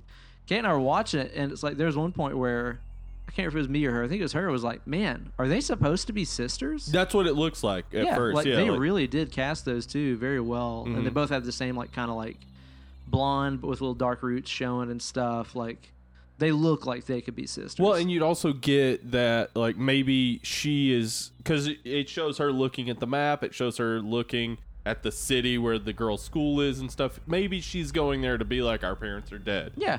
So there are reasons why you might think like, oh, these are going at the same time. Or it's like, oh, her parents aren't coming, but her older sister is, or something. Yeah. Exactly. So, yeah, you don't get until a little later when you see the picture of Rose. James Remar, who plays her dad, and Lauren Holly plays her mom. James Remar shows her the picture of his daughter. Yeah, that's Dexter's dad, right? That's Dexter's dad, yeah.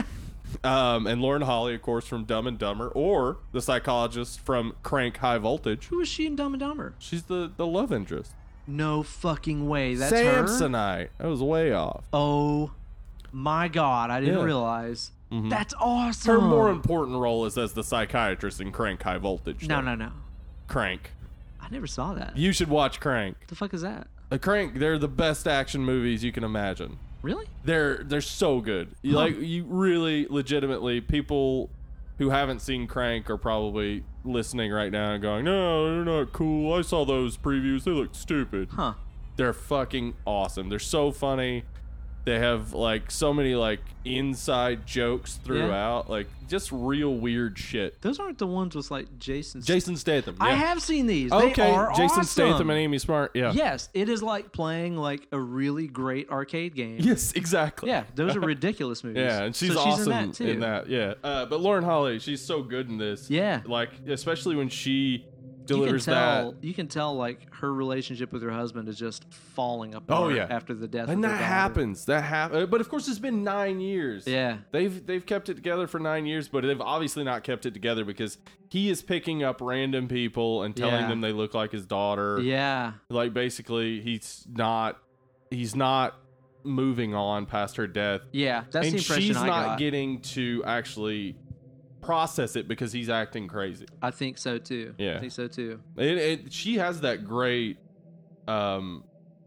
bit where she asks him, like, she asks Emma Roberts, Catherine, if he told her that, you know, she looked like her daughter or whatever. And she says, which indicates this has happened. Yeah, exactly.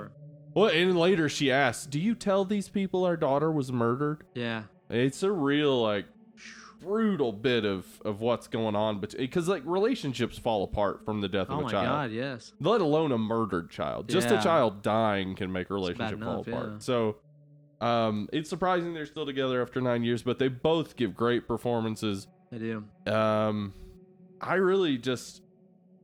I would say the thing about this movie that you really have to get into is what is the black coat? Okay, now that's something that's the only thing that kind of bugged us about this movie is, like, why is the movie called The Black Coat's Daughter? The original title of the movie was February, which is, you know, when the movie takes place. But what is the black coat? Of course, there's that weird, you know, kind of creepy song that plays in the movie. Written by Elvis Perkins.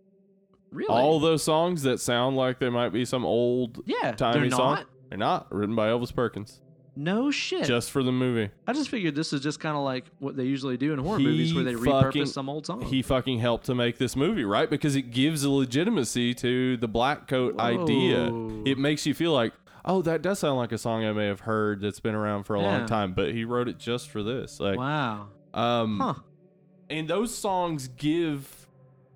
First off, they tell you the story of what's going on, but they also give legitimacy to what the black coat is. And the black coat essentially is a demon, right? But is it a demon?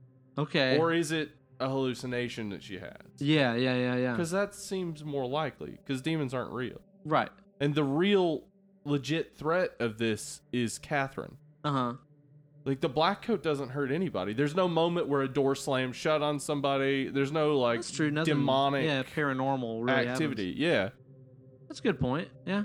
So, like, the black coat may be just what she sees, but then why does it go away when the exorcism happens? Yeah. So then it must be a demon, right? I like to think that. I mean, I like to think that this movie just went straight for fucking Satan. Yeah, because that's what she says when the cop comes in. Hail Satan. Hail Satan. God, dude, she is so morbid and fucking creepy when she says that shit, too. Yeah. It's amazing. Oh, my God, dude. She, like, seriously Kiernan Shipka. She kills this movie. Fucking kills it. And she's always been good. You watch her in the first season of Mad Men even. It's like she's 11 or something and she's great. Yeah. But in this, like, she's just fucking holy shit, creepy. Dude. Totally creepy as fuck, man. I love it. I like to think that it is straight about, a demon or a real Satan demon, yeah. Movie. Like, but if you think about it through the whole movie, every time that you see a father, he's wearing a black coat. Correct. And this is a father as in literally a biological father, or this is as in a priest, father, because obviously the priest at the school, black. Whenever she is walking in her dream next to the faceless man who's wearing a black coat. And I thought it was clever too. The Rose's dad, that picks her up as a hitchhiker. Even his outfit that he wears is very subtly priest-like. Like he's wearing like a white T-shirt under a black button-up shirt. So he has that white little thing at the neck. He like does, a priest and does. he talks about God a good bit. And here's the thing that I noticed on my second watch through. He mentions getting her a new coat a couple of times. Yeah. She's walking around without a coat. Yeah, he's like, oh, we have this other one. It's warm for you or whatever. Like the black coat to her represents that warmth that a coat actually provides. She is willing to go without a coat because she's without him. Yeah. Like, she's so lonely for the black coat that she would rather be cold than to replace him with an actual coat. Yeah. It's crazy. Sick. That's awesome. So good, though. Yeah, like, it's the depth of this movie. I don't feel like I got as much into it as I want to, because, like, I really wanted to break down the lyrics of those songs, because I think those songs tell the story in a clear way. Yeah.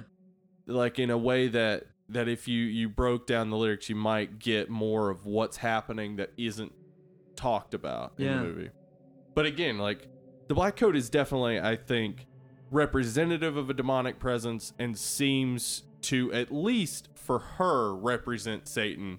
So when she gets exorcised, she believes it's gone. Yeah. And that would maybe lend some credence to what you're saying about the Mona Lisa smile at the end. Yeah. Where maybe she realizes right there at the end, oh, he was never gone. Like, he's right here. All I have to do is keep murder. Or he was never real, and I'm not alone. I'm always just have murder as my friend. I love how ambiguous it is, dude. Yeah. I absolutely love it, man. Yeah, and it's such an interesting thing too, man, because typically in like every other movie that we see with possession and exorcism and all this stuff, and of course there's a million of them. It's always treated like this is something the person doesn't want. They want to get rid of it and blah blah blah.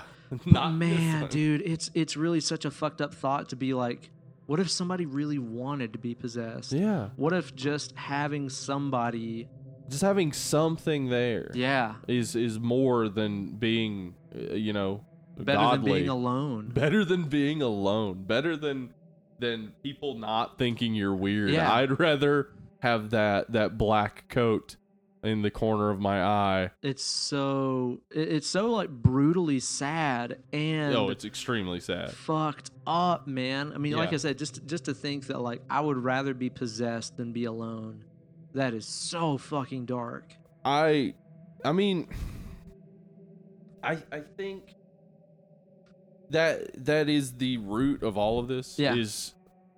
Here's what I came to when I was really trying to think about it, is that the being alone is the worst. Yeah. But it's not being alone. Like, I like being alone. Yeah, I totally. like being alone for a period of time, etc. Knowing somebody's coming back eventually. Knowing someone's coming eventually. Yeah, exactly. Knowing that I'm not alone tomorrow. Yeah. Knowing that it's not a loneliness that persists. Yes. But when you are alone, whether it's the good or the bad way of being alone, what happens is you start reflecting and you start creating. Oh, yeah. The moment you're alone, you start reflecting on yourself or past events, and you start creating meaning behind all of them. Wow. And so this is what happens with her, is that she's alone, she's reflecting, and she's creating, And what happens when she reflects is she discovers she doesn't like people. She doesn't care about them. Mm-hmm. And what happens when she starts creating is she creates a being that will be with her even though she hates people and wants them to die. Yeah. And that's the thing she wants. God, it's creepy. She wants to be able to kill, but to have someone there with her. And so Yeah. the black coat is that thing. It's the Wow. thing that makes her happy.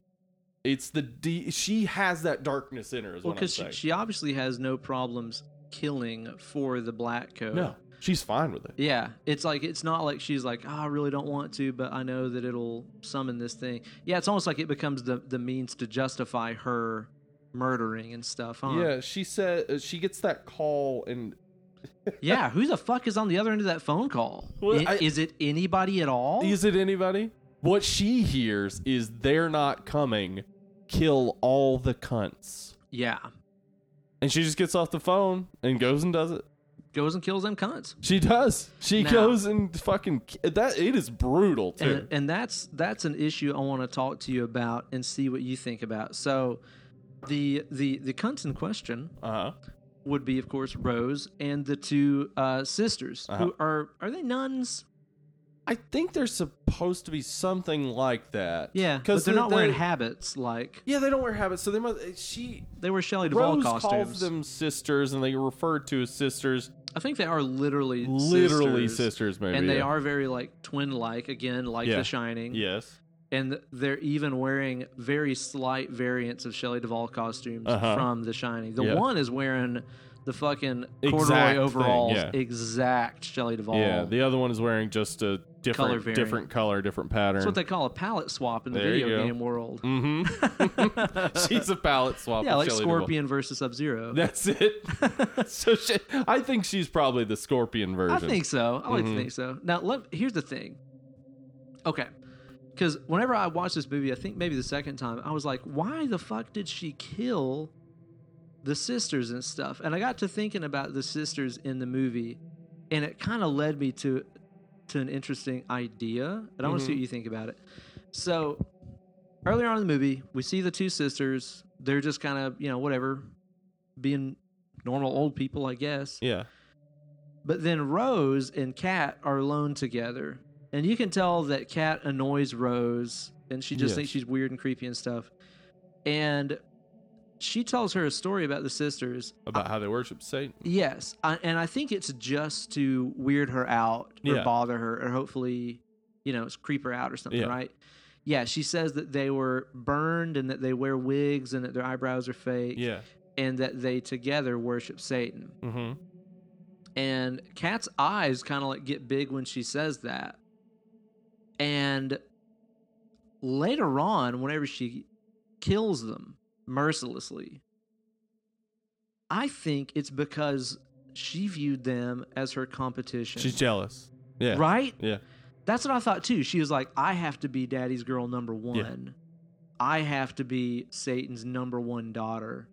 And if these two broads, according to Rose, who I'm going to believe because I'm a crazy person, according to Rose, if they worship Satan, they're my competition. Mm-hmm. So I'm going to take them out and prove that I'm number one. Is that the motivation you got? That's 100% it. What happens is basically she, after that, and we have a little bit that happens in between, but they go to that dinner and they start to say grace, and she's not saying grace. She's just staring at Rose. Okay, I have something about that too. Okay.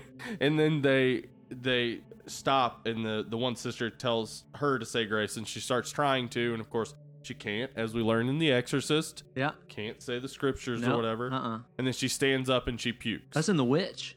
That's also in The Witch. Yeah. That's right. Can't say the scriptures. Can't say the Lord's Prayer. Scriptures. Yeah. So she stands up and she pukes, and then they're checking on her, and she says to the one sister, "Get your hand off me, you cunt." Yeah. And then that right there is like the moment, I think, where her jealousy is purely shown. Yes. Because they've done nothing to No, her. There's no absolutely reason not. for her to feel that way. She's mad at them She because hates them. she thinks Satan will like them. Exactly. And Good. she wants Satan to only like her. Yeah, that's exactly what I thought of it too. That's exactly. Now, here's the fucked up thing about that, about the dinner scene and stuff you're just talking about, right? Because, after I watched it the first time, again, I was like, why have this big overarching storyline of Rose thinking that she's pregnant? Okay.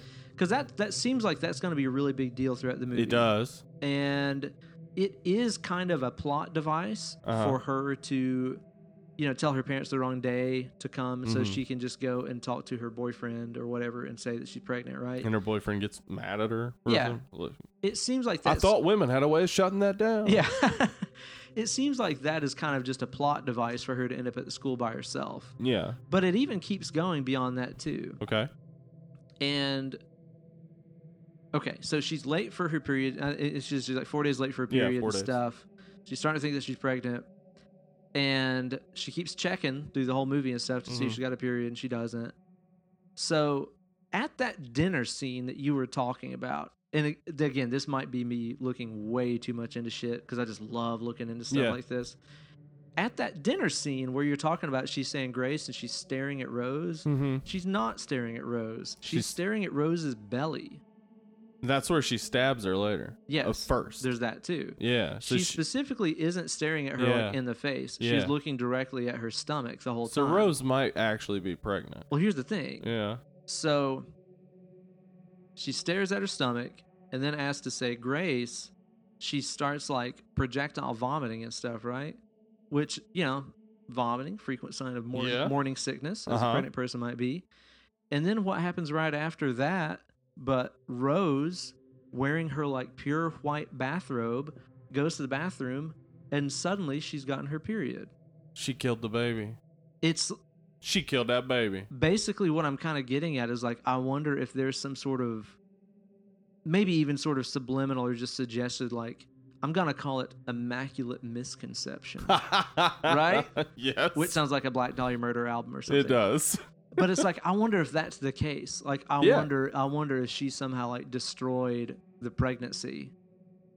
I would believe that. It'd just be freaky and fucked up. Yeah, because while she's off in the bathroom, that's while she's murdering the sisters. I mean, what happens basically, what I gathered is the sisters, one of them gets the call that I'm assuming is the headmaster telling her that Kat's parents are dead and he's going to come with the police officer to tell her that. Now, that's all conjecture because none of that is said. Yes. But they tell Rose to go and shovel the walk down to the earth, meaning basically, I guess they're getting Rose out of the way so they can try to dialogue help Kat. I didn't understand. I didn't get it. They said it twice, I think, or three times, down to the earth. Intense, too. And it's also possible they got a call from the Black Coat. That's what I'm saying. And they willfully sacrificed themselves. Yeah, I know, right? Yeah.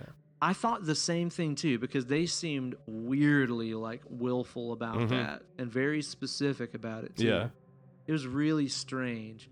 But whenever the priest shows up, he's with a fucking cop. Yeah. Why would that happen? Yeah, it has to be that her parents are dead and the cop is there to inform her of the news. Or that the cop is there to arrest her because they found out that they'd been murdered. That's also possible.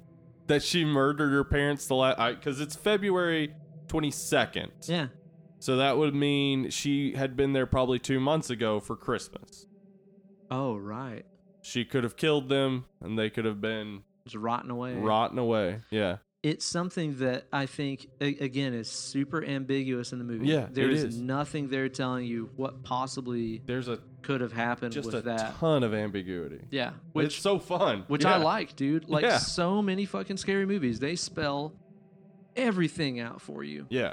And leave you with nothing to fucking talk about on a podcast. Sometimes they have the main villain give a PowerPoint presentation. Yeah. Like an urban legend. Here's what happened. Yeah.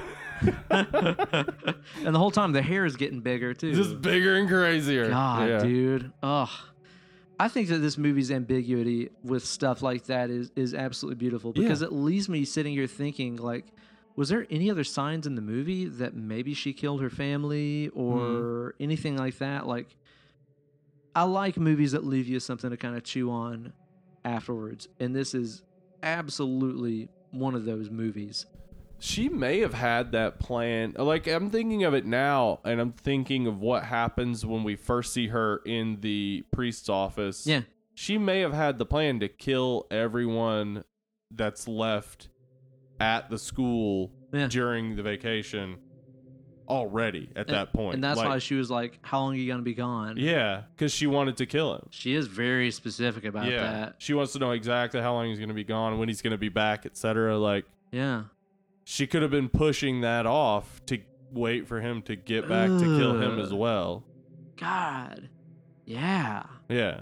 She could have had the whole thing fleshed out already, is what you're saying. Yeah. So, like, from the beginning, she could wow. just know exactly what she was going to do. And then Rose kind of throws it off maybe by being there. Yeah. But she comes up with good enough reason to kill Rose, too. So now, one thing that bugged me about people's reactions to this movie is because it seems like every bad review, whether it be in written form or I've listened to a few podcasts of people reviewing this movie that really, really did not like it. Huh.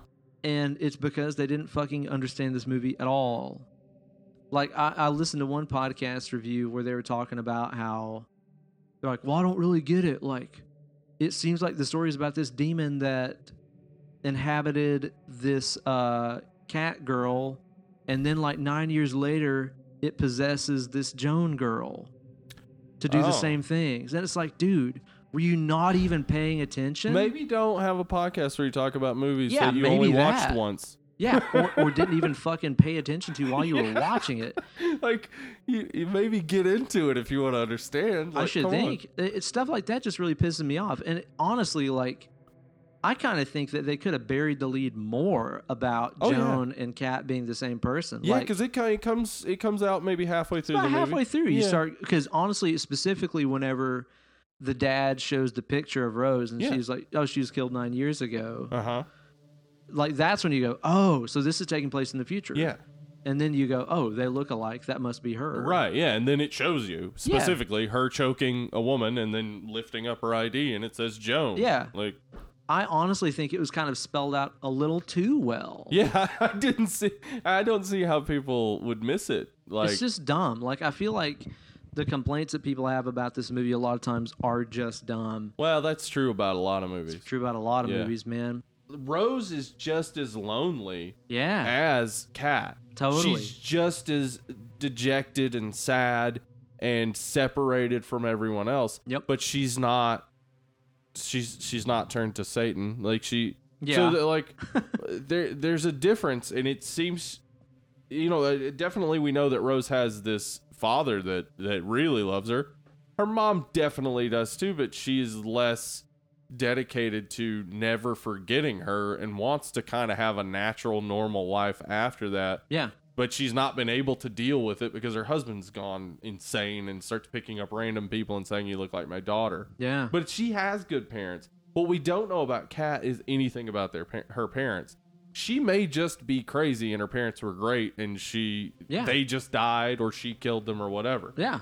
But there is a sense of abandonment. Totally. Like, that call where, like, she calls and she's like, hey, Dad, it's me. Yeah. Kat. She sounds so separated. Yeah, but, like, how could you be anything else at that point when your parents forgot about you? Yeah. Like, that's the understanding you have. Unless she killed him. Unless that was all acting, because she does it in front of one of the sisters. Totally, yep. She could have been completely acting. Yep. But just the same way, Kiernan Shipka plays it both ways, where so ambiguous, dude. So ambiguous. You don't know if she's doing it to act or if she's doing it because she's legitimately like, so my parents just forgot about me, I guess. Yeah. It could be played either way. Yeah. So yeah. Again, I can't imagine why somebody would dislike this movie because they didn't put any effort into it. No. But I think Rose and Kat are two sides of the same coin. Like, Rose Rose just has more support than Kat does. And what could possibly have happened if Rose was in the same situation? Would she have started worshiping the black coat and Hail Satan and all that? Probably not, but maybe. You know, I'm not going to sit here, though, and say that this is like an absolutely perfect movie. I mean, it seems like we're kind of coming across that way so far. I would say that my major problem with this movie, if I can point out some of its faults, two things come to mind. Yeah. I don't like that scene. I feel like this is one of those things that was like a producer pushed executive decision. That scene where we see Kat wakes up in bed and she does that like weird like back bend. Yeah, that is strange. so out of place in this movie. Yeah, that seems to make it almost clear that it's demonic possession, but then like everything else is more ambiguous, so why throw that in? Yeah, I know. And considering that this movie does not rely on jump scares or, like I said, shaky, twitchy, weird movement and stuff like that, that one thing did pull me out of the movie quite a lot. A little bit strange. Like when it got to that part, I was like, oh, it's going there? Because there's so many. I mean, I feel like ever since like really, honestly, ever since the Exorcist crab walk, it's like, people contorting their bodies is scary. Yeah, that was a big thing in Exorcism of Emily Rose. Yeah. Last Exorcism, I think all they that, did that. Dude. Yeah. It's like, do we really have to hear bones crunching and people contorting their bodies in another Exorcism movie? Veronica. Right? Yeah. It's like, it's just that to me is so. Considering that this movie does things that are not overplayed at all, the want to be possessed, the slow burn, and all this stuff, it just seems to me like this is somebody that was holding a check, was like, no, you got to put in part. Yeah, I won't see that weird stuff. She contorts her body. Mm-hmm. That took me out of it, and I really wish, even though that scene is all of 5 seconds long, which also makes me think it was there just to appease somebody who was writing a check. Maybe. That took me out of it. I don't like that. And I'll say the only other thing in there that to me is kind of a logic hole is how did Rose's parents not recognize the girl who how do they not murdered their daughter? Yeah. It's like, I know that before she murdered her, she was, 15, 14? Yeah, I would assume 15, yeah. She was young, and after you go through adolescence and stuff, you look a bit different, but I would think if my child was 15 brutally to 24, murdered, I'd probably still recognize him. I should think that it'd be like, there's that person who decapitated my child in the name of Satan. I would think that image would be burned into your mind. Her face would probably be plastered everywhere for a while. Yeah, right? It's not like she ran away and the killer was never found. No, they found her. She went to an insane asylum. Yeah, so you assume that means there's also some sort of trial involved. Yeah. I feel like there might have been a neater way to explain the 9 years that passed in between other than she's been in a mental home. Because that means that, again, they knew her identity. She was maybe convicted and pleaded insanity or something like this. In which case, Rose's parents were definitely there at the trial and stuff. Mm-hmm. Surely they would have recognized her. I can think of one attempt the movie makes to try to explain it, but I don't think it's sufficient. It's when Lauren Holly is giving her the "you don't look like my daughter" speech. She says specifically, "You don't look anything like her. It's strange. I can't see you at all." I like that line. That weirded me out. It's a real weird line. I can't but it's see also you. Like it's maybe like her husband has brought so many people in front of her and said, "This looks like my daughter," that now everybody she's trying to see how they look like her daughter, and she's stopped seeing what they look like. Like the only thing she sees is what looks like her daughter. If there's nothing there, she's just not. It doesn't register. I really would have loved if after that line where she says, "How's it?" She says it. "I can't even see you. I can't see you at all." If it would have showed Emma Roberts and she would have put 4 fingers in front of her face and it would have gone bum ba dun dun dun dun dun dun. Yeah, that would have been John great. Cena. That would have made sense, I think. When she kills those two, it's brutal as shit. It reminded me of I Saw the Devil, the car stab scene. Yes. It was dead on like that. Frantic stabbing. Here's one thing I noticed. when she kills women, she stabs them like crazy. She kills one man, she slits his throat. The end. Oh. Yeah. Whoa, you're right. Yeah. Her rage is toward her mother. What the hell? Yeah. She kills that dad. She just slits his throat, and that's the end of it. She kills Lauren Holly. She's just stabbing her relentlessly. Same with the sisters. Same with Rose. Yeah. She cuts off their heads. And even at the first of the movie, in her dream in the car crash, yeah, she's walking beside who we can only assume is a male. Yeah. And then when it shows the crashed car, did you notice like the long flowing hair hanging out of the window? Yeah, and she says mom. Yeah. So what the fuck is going on with that? Yeah. It's like maybe her dad, whatever is supposed to be her dad, is never much of a dad to her because she seems to be looking for a father. Oh, absolutely. In the priest. Yeah. In Bill. In Satan. In Satan. She's looking for a father. Side note, after Bill picks her up and stuff, did you get the impression that like maybe he was banging her? I thought he was creepy.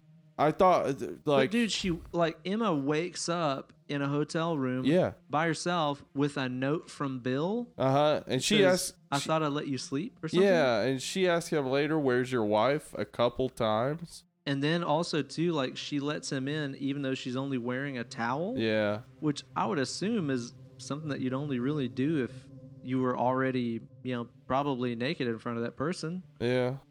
I should think. And she's even kind of sitting on the bed looking like really shaken up and maybe ashamed or something. Yeah. Did you get that impression, or was I looking I into thought that? it was creepy. I didn't think that, but now I'm thinking it. How would he leave a note in her bedroom unless he was there when she went to sleep? Yeah. Does she not remember going to sleep? I mean, he says you zonked out there for the past couple hours. Yeah. I mean, did he carry her into her own personal hotel room as a full-grown adult? Like, you can do that to like a fucking 2-year-old that's asleep, but like, she's a 20-something-year-old adult. Could you carry a sleeping adult from the back of the car to a hotel room and leave a note that said, sure. Yeah, fireman's carry.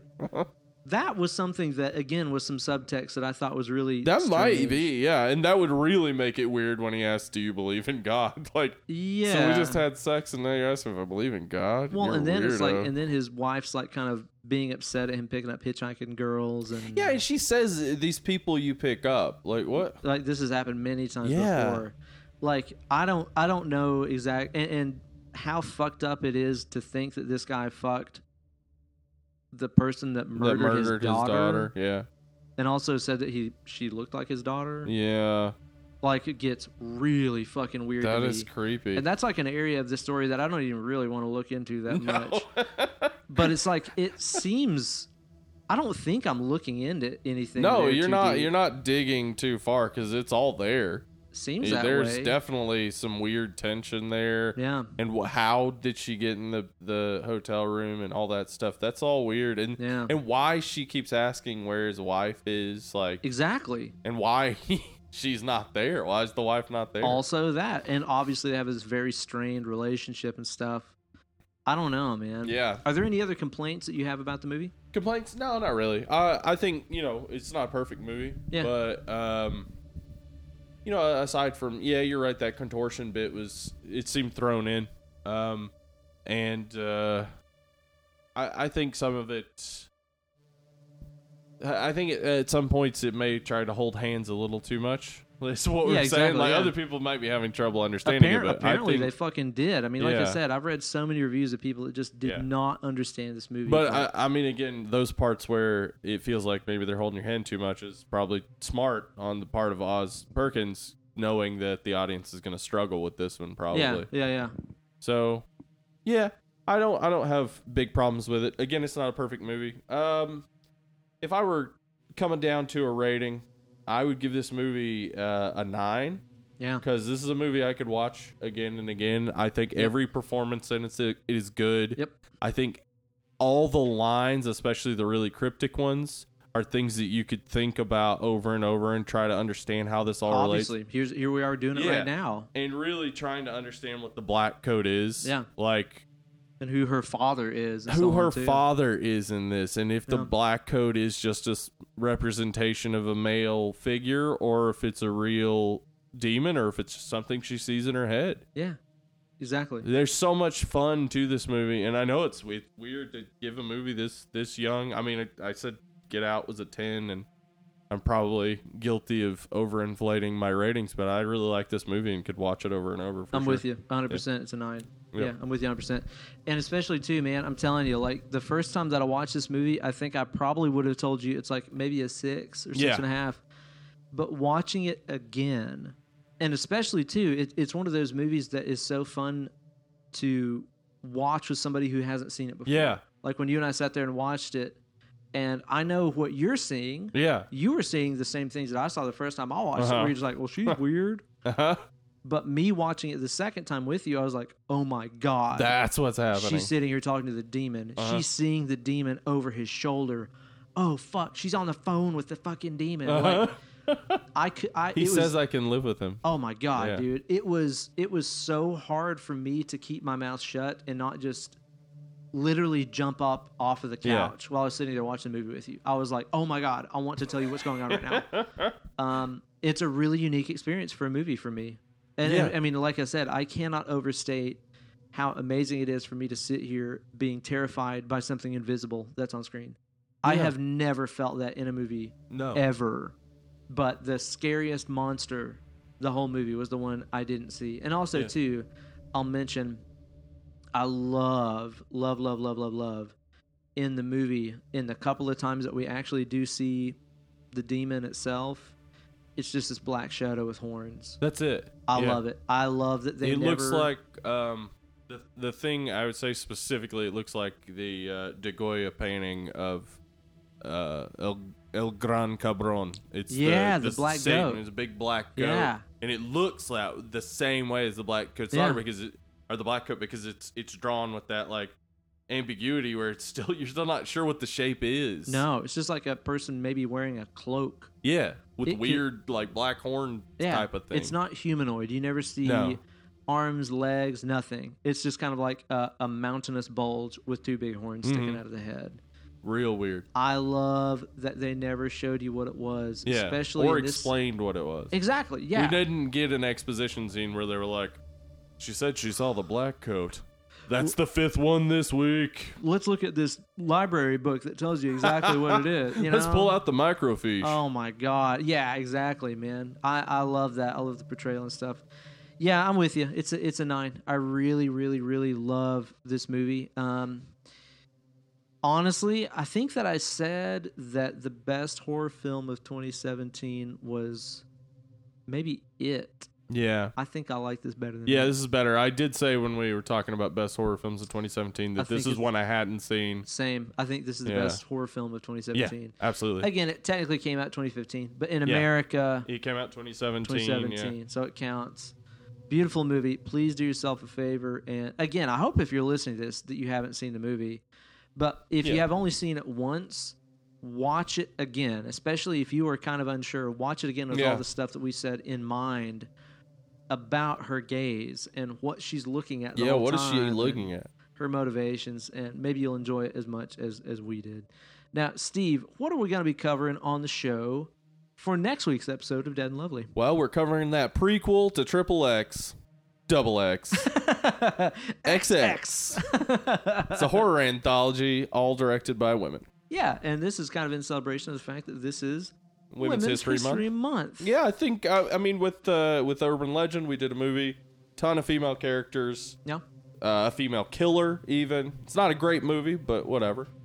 This movie, again, a female killer. True. Ton of great female performances. Yeah. Finally getting to, and only because there were so many movies we wanted to do that just aren't streaming. We wanted to do a whole month of of horror movies that were directed by women. Just wasn't possible, unfortunately. No, there is so much stuff out there that's great that we'll talk about on the next episode. 100%.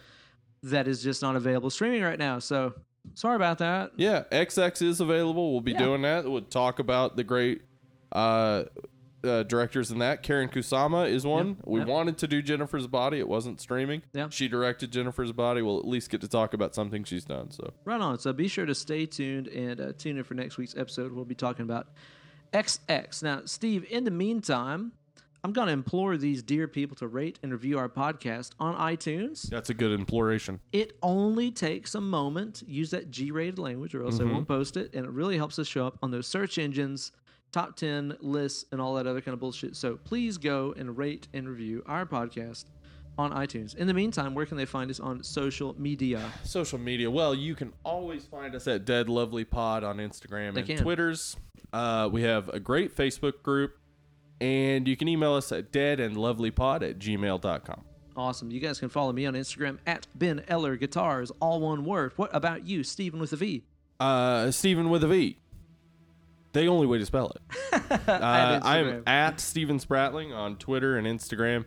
I don't really post anything, but you can follow me and see pictures of things I have posted before. Stalk you celebrity style. Yeah, you could stalk me, maybe figure out where I lived in Koreatown. I'll tell you. It was on South Catalina, 157. I don't live there anymore. Where can they find your Grindr profile? My Grindr profile, you'll find me under Deep Dick 257. You guys can find my whittling profile over on Whittler. Whittler. What if that was like a new dating service app that we created? You whittle away the people you don't want. Oh. Yeah. But they're also all hobbyist whittlers, too. Yeah. Oh, yeah, obviously. Whittle right if you want to talk to him. Whittle left. In the meantime, you guys have been absolutely fantabulous, and we have been dead and lovely. Hail Satan. Hail Satan. Hail Satan. Hail Satan. Hail Satan.